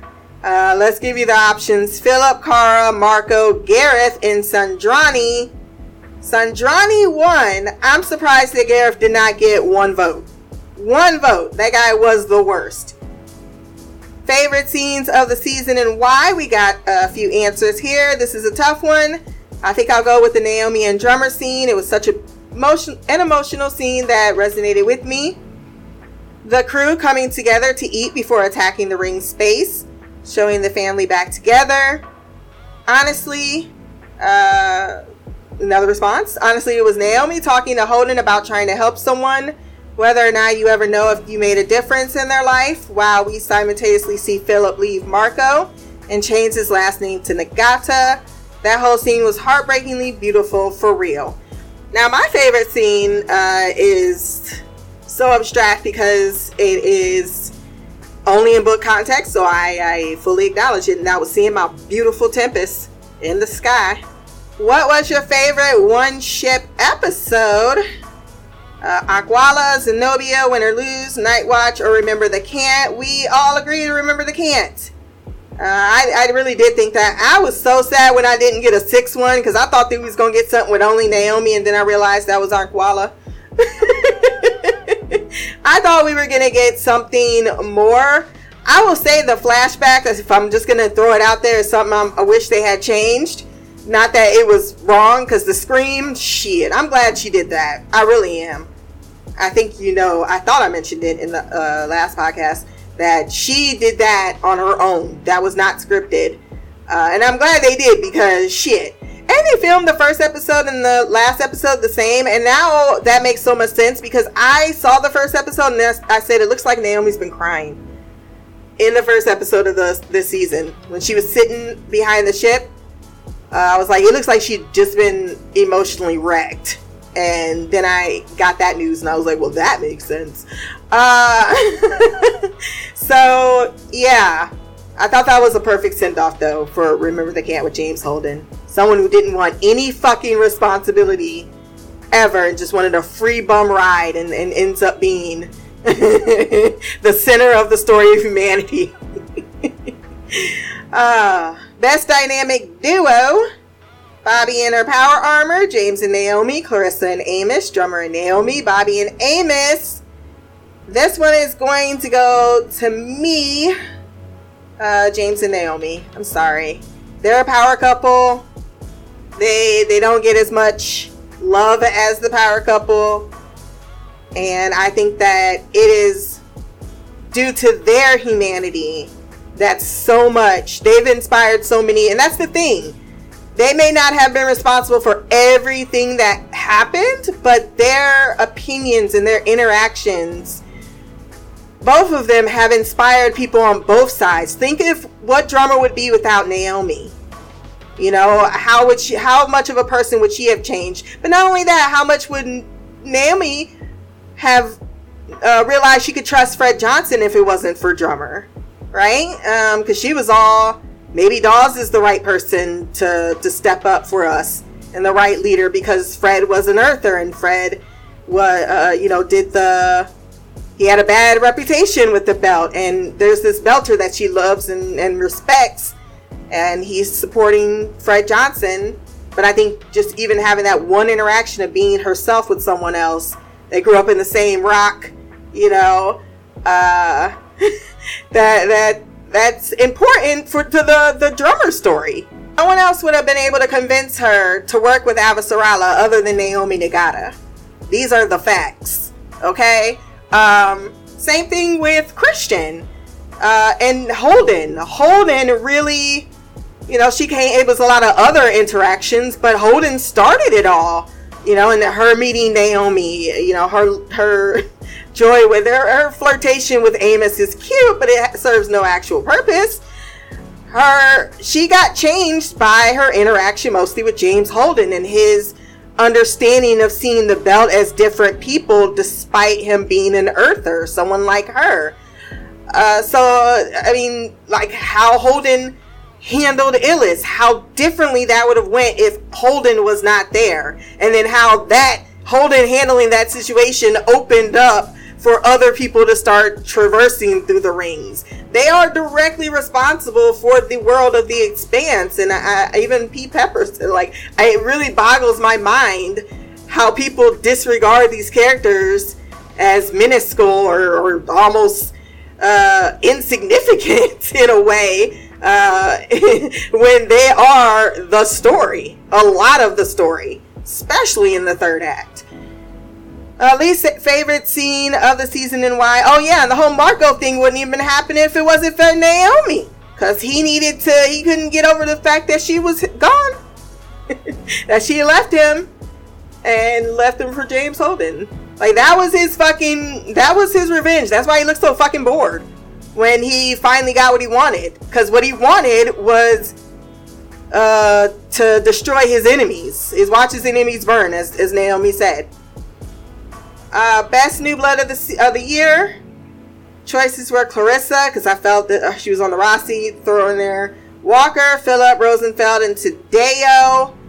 We all agree it was Walker. He was just great. Tadeo was a close second, though. Close second. Least favorite scene of the season and why? Can't think of a scene at the moment. My favorite, any scene with Clarissa in it. I will say I agree. I did not care for any of the Clarissa scenes. I've let it be known how I just don't connect with the actress. But even so, you're right, it was just boring. I think you have to care about the character of Clarissa to really get into her scenes. But then they really don't. Yeah, I'm curious to see what other people in the book feel about Clarissa. Because I feel as if they didn't do Clarissa. They did it a little bit, but it's almost as if she was trying to Yoda everybody. And I'm like, or try to be a confessor. And that is, no. Marco's death just felt a little underwhelming. I know it's book accurate. Also, he and crew should have been suited up and strapped and ready for immediate combat. So let's talk about that real quick. Because I, too, was very disappointed and underwhelmed by Marco's death. And that's because some things don't translate well. Just like the bot that I've made fun of very, very often from season 4.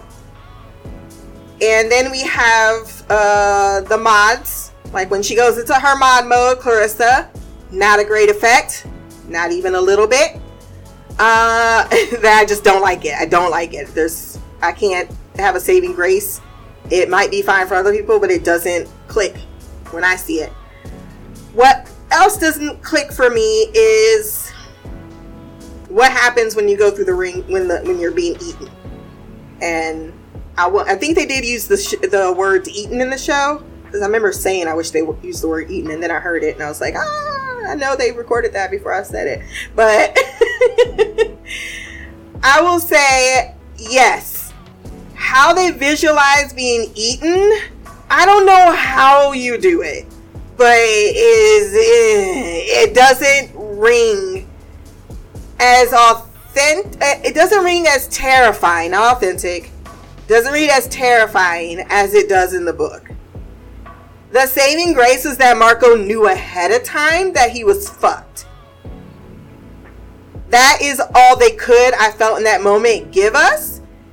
Another thing is, we only saw one ship. We just saw his ship go through. Technically, his whole fleet got eaten. And because they used the other ships, I know they were just running down the budget. Because more than just his ass got to the ring.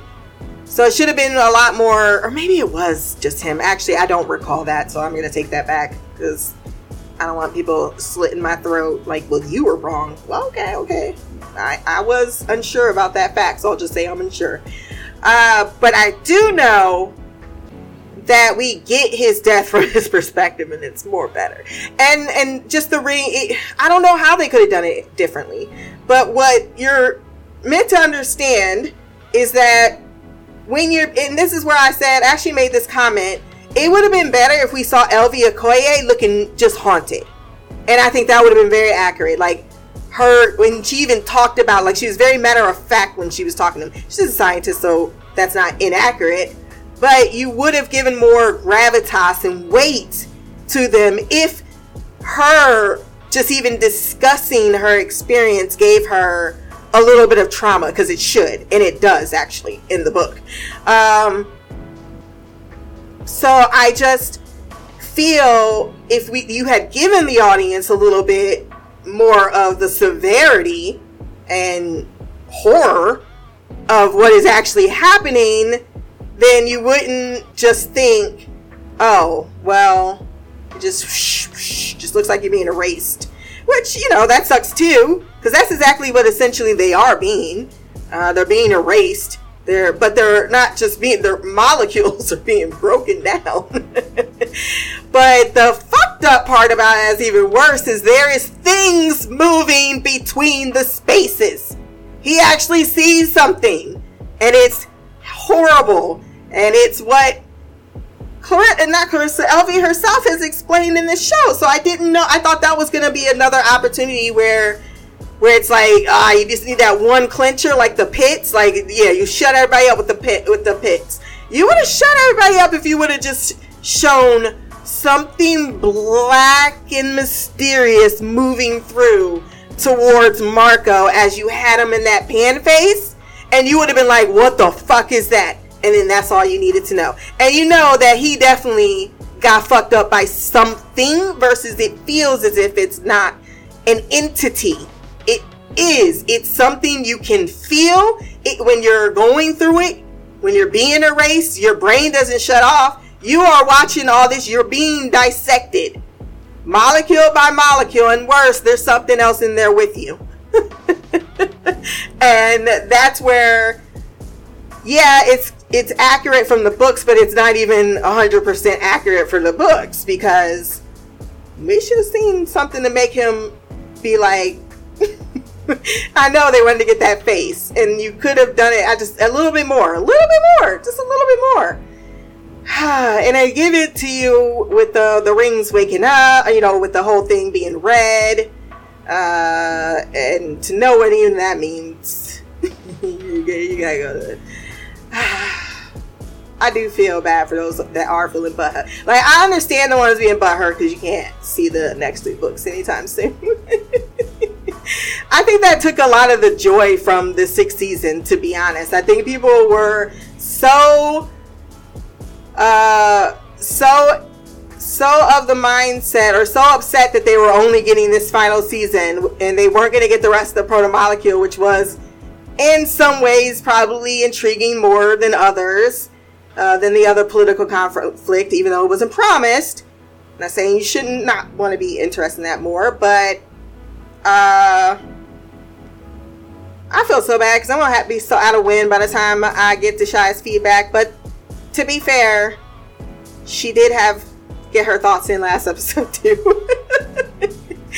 So I've already did some commentary, but if it is around any of these same points, just know I probably won't have a lot to say.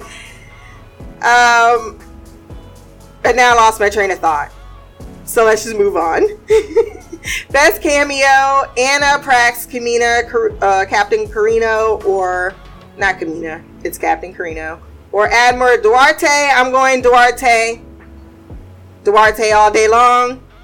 I didn't think that they were gonna cast him, but I still think, even watching the show, I thought it was almost like, and I think that's why they cast him, because it's like, this is the mastermind of all that shit you just seen. He has a whole world now. I think that's what they were. I think that they were trying to really drop that bomb when they said, wow, that could, with the Laconia stuff, to really, maybe not so much the strange dogs. That's a separate thing from what Duarte was doing in the Proto-Molecule and Kodazar. But you definitely learn by the end, even when he said you were a nice distraction, that holy shit, this is the actual mastermind.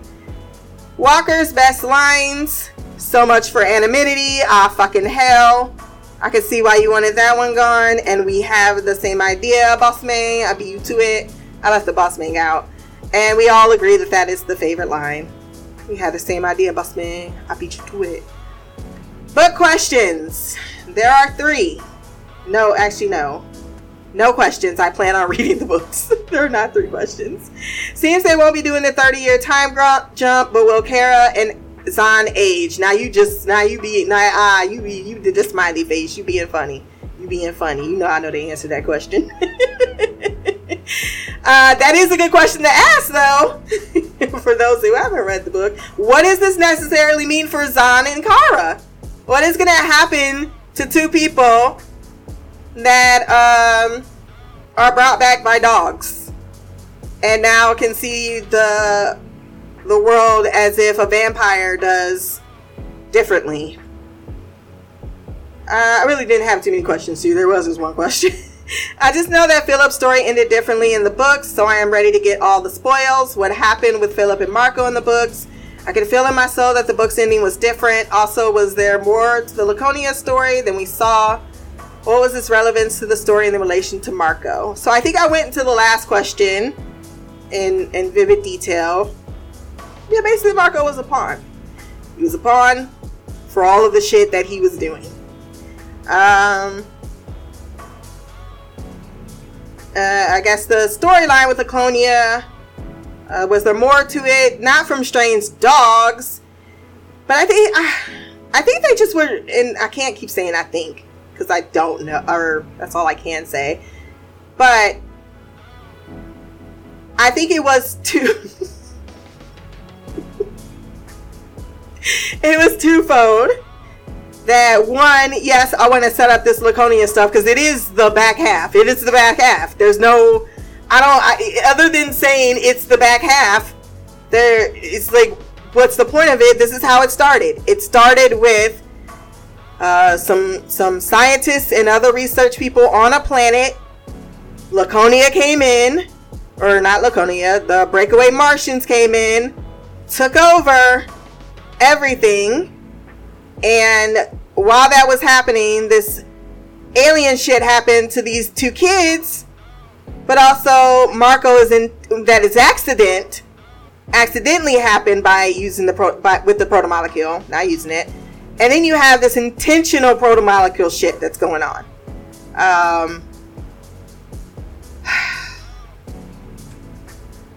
It speaks to something.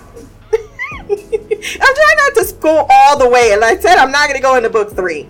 But Laconia is important. It is the future. It is where the next 3 books are going to be heavily focused upon. So, that's why we got it. Because it's a peek forward. What happened with Philip and Marco in the books? Yeah, that's why I was with the whole, because I actually went back and forth with how I felt about their last interaction, because then one, I had to listen to my own self. As someone who is abused, they usually don't confront their abuser. That's absolutely factual. It's not to say that they don't fight, but that's not to say they ain't Tina Turner either. So in the books, Marco is, as I stated, it's different. Now I will go into season 6 and how it's different. So Marco has a council. And he gets in the council, and Sandrani is one of the people. That's why I thought she was going to turn. Well, it's a gender character anyway. He was a male. He's one of those that's like, I'm on his side, but I don't know about this motherfucker. Everyone doesn't look at Marco. They see what he's done, and they know they have to get behind him. But they're all Sandrani. I work for the belt. They're doing it for the belt. This makes it, he's got things to move us forward, so we're going to get behind him. But that doesn't mean that you're about to be in charge. There's a whole fucking council. It's like 12 people. He comes in. He definitely needs them to be on his side. Because he doesn't turn all of them. Everybody don't turn. Like the stations turn in. Those are the people in the factions. That's what they were trying to do in the show. But then they had no one to represent because they didn't want to go into it, all of it. And I get it too, because that's all politics. But yeah, the stuff with Sirius, that happens. He does shoot someone. But his father gets him out of jail. Doesn't really say shit about it. What begins to be fucked up is that they don't go into the book is the way in which every time Marco fails, he blames Philip.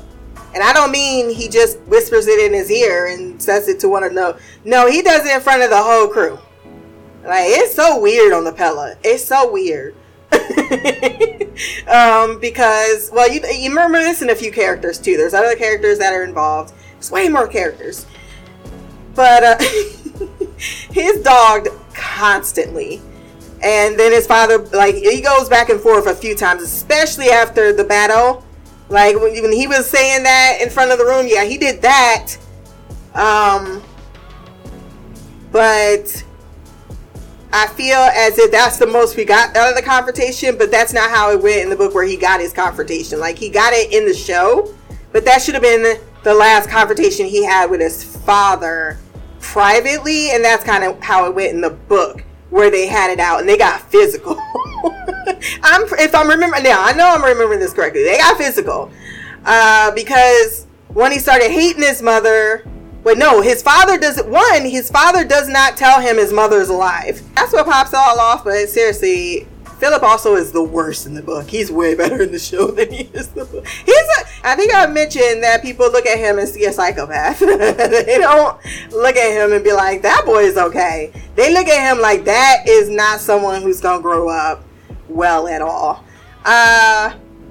But yeah, he goes through a lot of anger in the book. He actually has a lot of hatred for his mother. They did it way better in this show than I thought. But he has this deep hatred and deep love for his mother. He really doesn't he doesn't understand that she abandoned him. They don't have the same type of talks. She's actually pretty shitty to him as well, finding out what he's did. Yeah, it's a toxic situation in the book. It's a lot more toxic. And so he finds out his mom's alive after she let him believe he was dead. Then Margot doesn't tell him, so he ends up finding out from someone else I think it was Sandrani, some random conversation, and that's what sets him off on his drinking bender, and that's why he kills the one dude.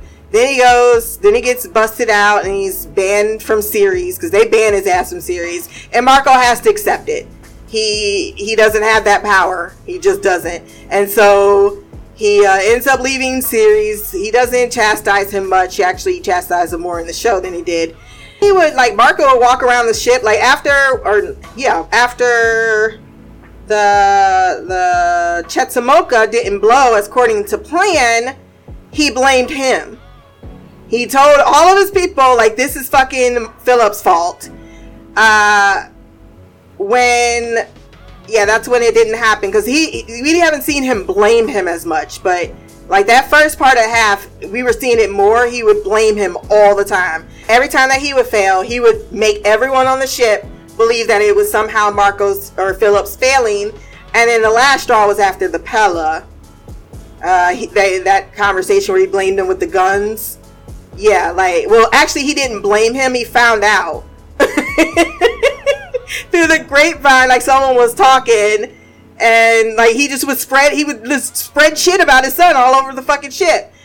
And then when he would need him, and the last time is when he needed him to go to the ring gate, were they at Ceres or Tycho? One or the other. They were at a station, and Philip decided not to go. After he and his father got into a physical altercation. People didn't like it because he just left. And he wasn't part of that last act. And people are saying in the show they liked it better because he was part of the last act. I don't think it necessarily mattered to me. I don't know what having one over the other necessarily does. I can go back and read that particular chapter. But I don't know what people meant by that when they said it was very underwhelming in the books. It felt very accurate. They set it up in the show actually more so. Because I don't think she has that conversation with him and says, the only thing you can do is walk away. She's at first disgusted when she encounters her son, and she feels so bad, but she deals with a lot of self-loathing in the book. But it's more accurate because, as he's stating, no one wants to deal with the emotional baggage of Naomi's character, and thus that's why I feel there's a disconnect between the show and the book. And maybe because I know it, now that's where the character bias does come in because of the book. But it's there. I don't think you should have to show it. They really they tamed it. That's the right word for television. Because you don't want to see someone just being beat up or emotionally dragged down again and again and again, and then watch them struggle to find their own strength. I mean, then physically, hurting herself in the process. We didn't see Naomi Hill. That was a fucking process. So I feel like some of those things that she goes through, it's like 1 second and it's gone. But with connection to the Philip story, she barely got away. So it made so much sense to me that he would just, like, I can't take it anymore. But not only that, he went up to someone. Actually, it was more, he reduced down to a child, or maybe that's what they didn't like about it. But see, that's the thing. People want that fantasy and not the reality of what happens, or how these situations typically end, with someone running away or the other person in the grave, or someone being severely hurt. And I guess maybe people would have been excited that he would kill his father, but that's his father. Do you really think that's going to help Philip? No.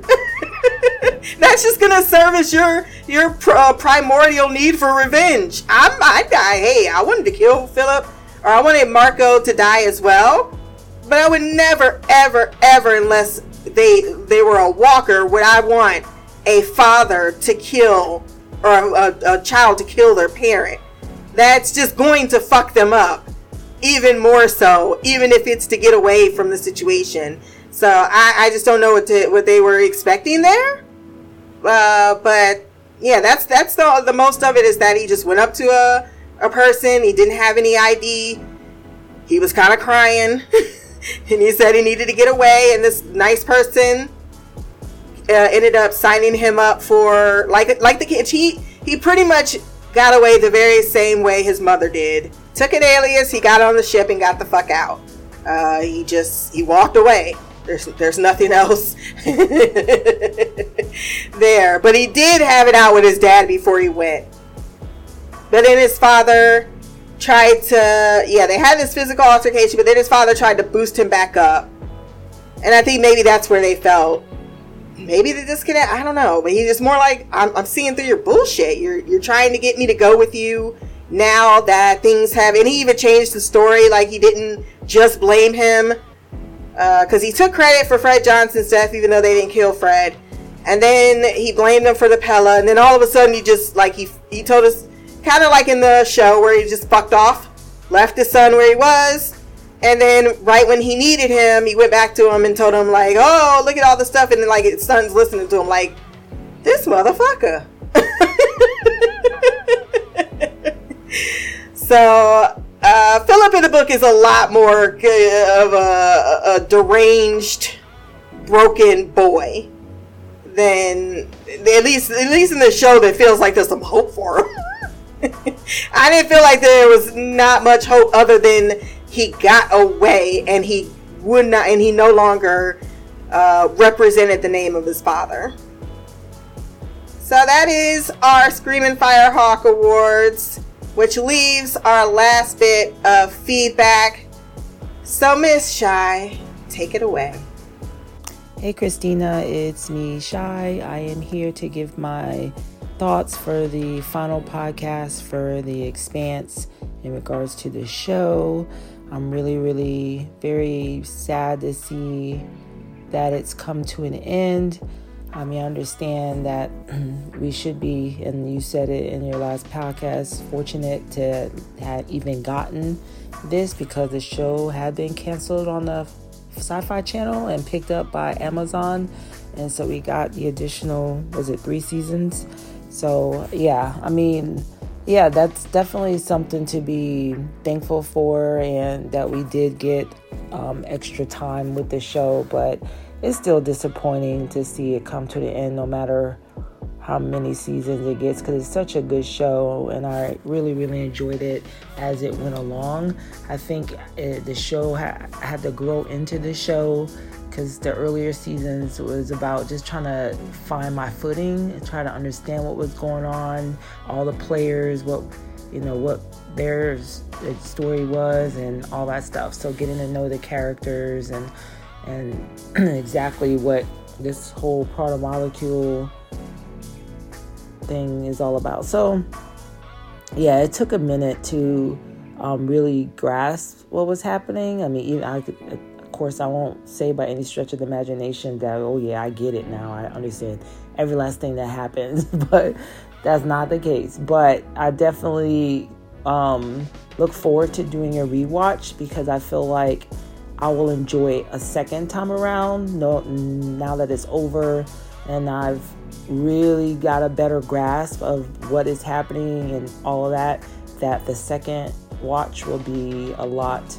more enjoyable for me, and I'll pick up on a lot more, because I don't even remember a lot of stuff that happened. I have vague memories of the first few seasons, just general stuff that happened, but not like specifics. So I really, really want to delve back into it. And, of course, I already talked about reading the books. I plan on doing that as well. So, and I don't know, I'm back and forth on whether or not I want to read the books before rewatching. So that's where I'm at right now. So, as for the show, like I said, I really, really enjoyed the show immensely.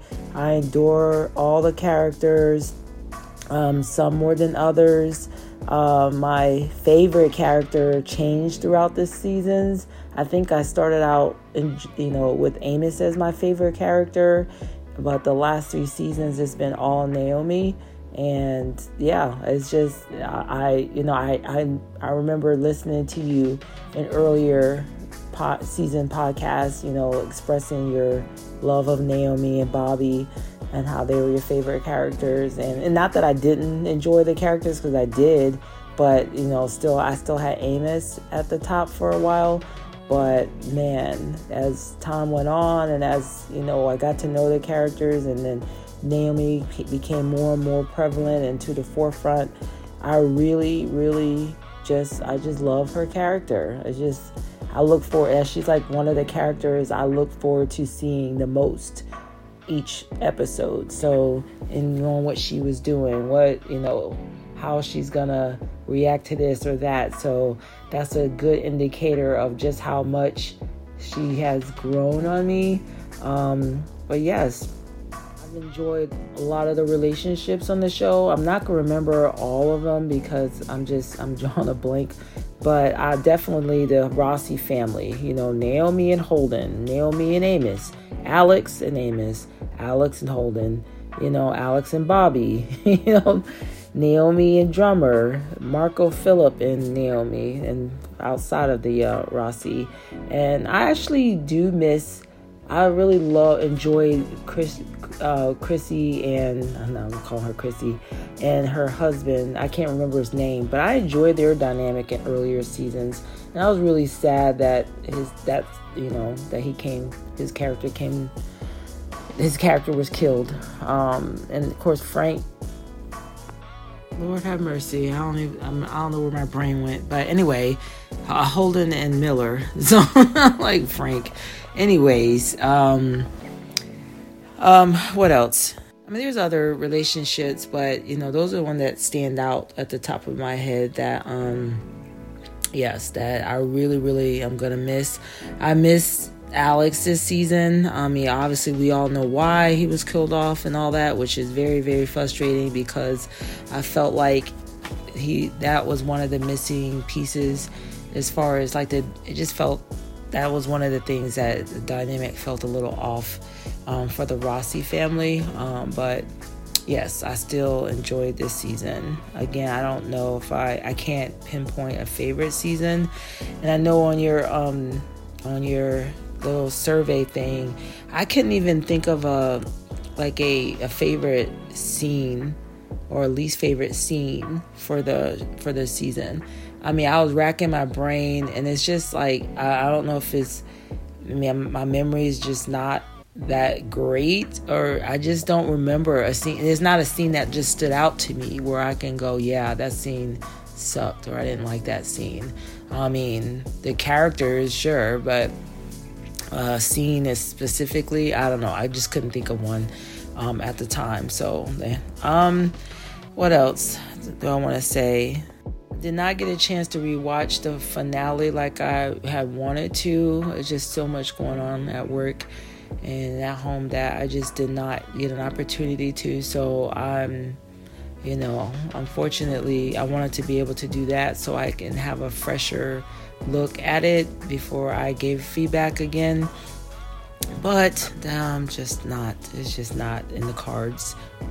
I find it's very interesting because the different perspectives that we bring to our viewership of the show. You come from the perspective of understanding a lot more what is going on, right? Because you read the books, so you have more of a foundation leading into the series, whereas me and Mimi, we did not. And so our expectations, and that's another thing, like we'll want something that like the book doesn't have, or like I think you were saying that, was it Amos that doesn't play as big a role in the books that he does in the show because it became a fan favorite and all that good stuff. And I think that's that's pretty normal, I think, because again, we don't know what happens in the book. All we can go off of is what the series is, the TV show is showing us, and what we would want to see more of based off of what we're watching, more so than what actually happens in the book. So that's why I personally would have loved to see more Drummer and Naomi. I felt like that was still something that could have been explored more, their relationship. I would have loved to have seen more of Bobby's story, and because I felt like we just I think we just touched on these characters really.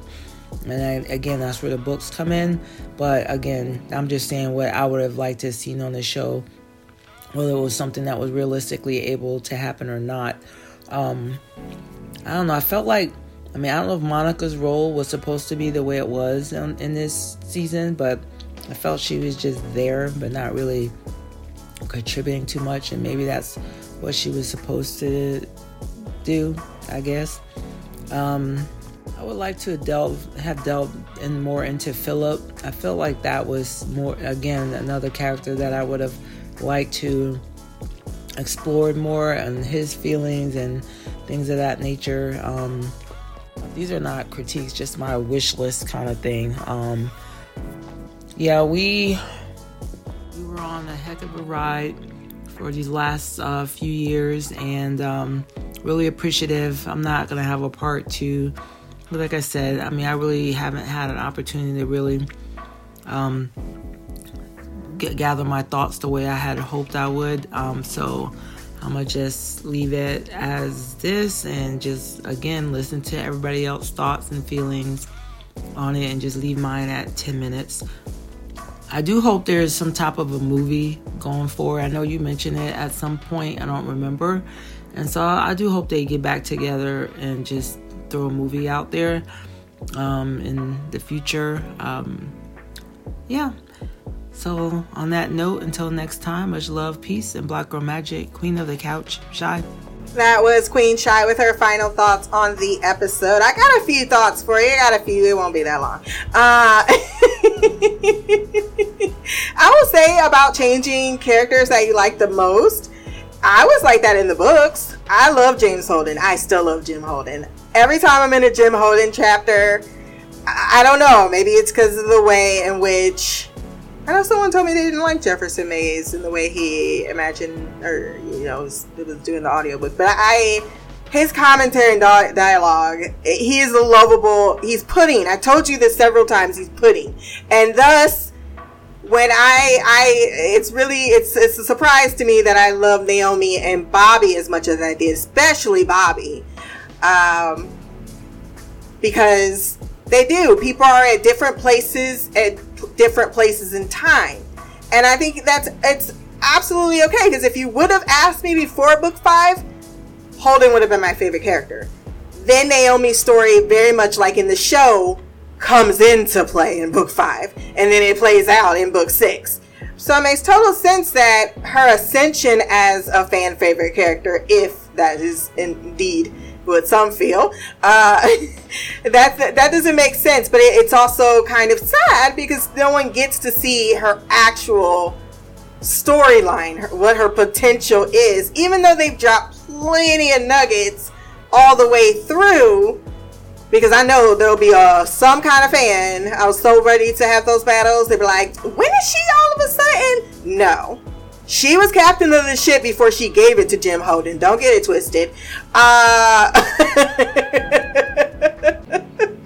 She's the one that got them out of the... Even the captain of the thing was like, y'all shouldn't have survived. And that little shit fucked up as much as you are. It would take a miracle to have gotten that shit steady enough to have gotten you rescued. That was Naomi. They're telling you how smart she, but in the book it's so much more clear, because other people are like, nah, she really fucking smart. Drummer is an obsolete character. I hate to bust it to you. She has a role, but she is not Drummer, not the Drummer you know. And we all know, because Drummer has played multiple different characters. Actually, Michio Pa is the closest character Drummer has been melded into for the show, but that's another issue people might feel in the show. You jump in, ain't Drummer. There's no Drummer. You'll get a lot of Michio Pa, which is basically Drummer. You'll get a lot of the Belta Poly fam. You got all that. That pretty much was the same, except it all happened with Michio Pa. Ain't no Drummer in that thing. She stayed with Fred Johnson. And then the next we heard of her, she's in a meeting. She eventually becomes the president of the UN, but the first one is indeed Michio Pa. I've said her name 4 times. Jesus. What else did I want to say regarding, because I had forgot to mention that part. Yeah, so I guess going back to my other thought, Naomi, she starts off as this character that is just went through the worst time of her life, and everybody's finally taking a relief. He finds his coffee maker. You know, they get over the worst day of the worst transgressions of their life. And you have that very hopeful scene that always stood out to me in the show, where Naomi is in her bunk crying alone. And you got Amos, he's happy. You got Alex, he's happy at the pilot's chair. And then you get James finding the coffee. And then Naomi's still unhappy. You know, she's crying. And that tells you that things just are different with her. And that starts that little bit of journey. Like I said, it's such a journey. It goes so very high.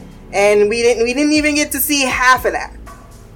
But it was in line with the books, so I'm not going to complain about it. And they just delved it out in a little... Yeah, because if you're reading the books, you don't know nothing about Naomi Nagata until you reach book 5, which is a lot of books, if you think about it.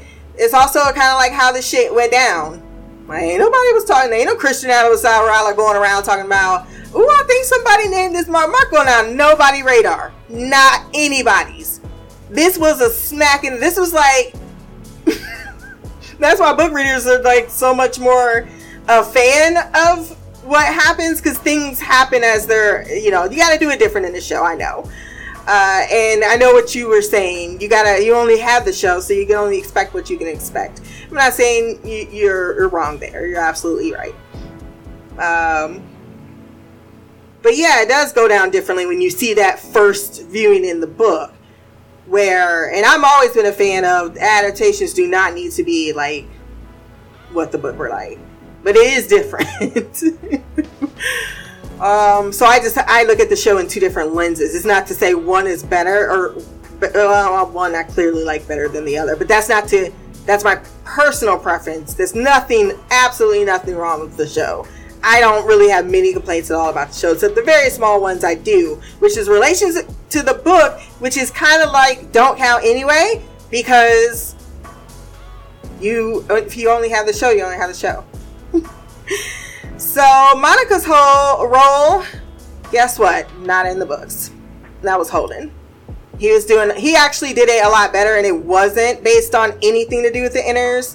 Wasn't propaganda. It ended up being a pet project of his, because his family, because they stayed on Luna for a little while, because his family was taken to Luna. We didn't see them this year, but they were there. And they're all together, and Naomi's in the corner. It's probably my favorite line in the book, is because she's over there, and her father makes a racial slur, or his father. So she doesn't say anything, because it's after the rocks is dropped, and she just puts her hair in front of her face, and he just goes, fuck.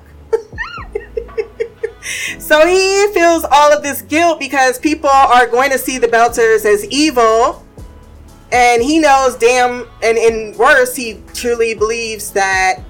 Also, Naomi was very much more active in the books as far as, like, she made the Roci get immunity for a lot of their actions. Like, she went to Christian and was like, we get an immunity. She also, which they didn't do in the show, my bad. Hopefully, people stay all the way to the end to answer that question of how it's different in the books from Philip. She does get an immunity deal for Philip, in a sense. She says, what if someone was involved that wasn't directly involved? Because something to the fact that Christian's like, no one who was involved in this is going to be forgiven. And she says, well, what if someone was not directly involved? And she ends up getting kind of an open immunity deal for Philip. But yeah, he decides to he does this one little special. He puts it online, and then many other Belter families, and then the Earthers, and then Martians all start uploading their own personal stories. And this is how humanity comes together. It's not a propaganda thing. But I guess they were like, I'm so sick and tired of giving Holden all of the credit for everything. Let's just give it to Monica because she's a reporter.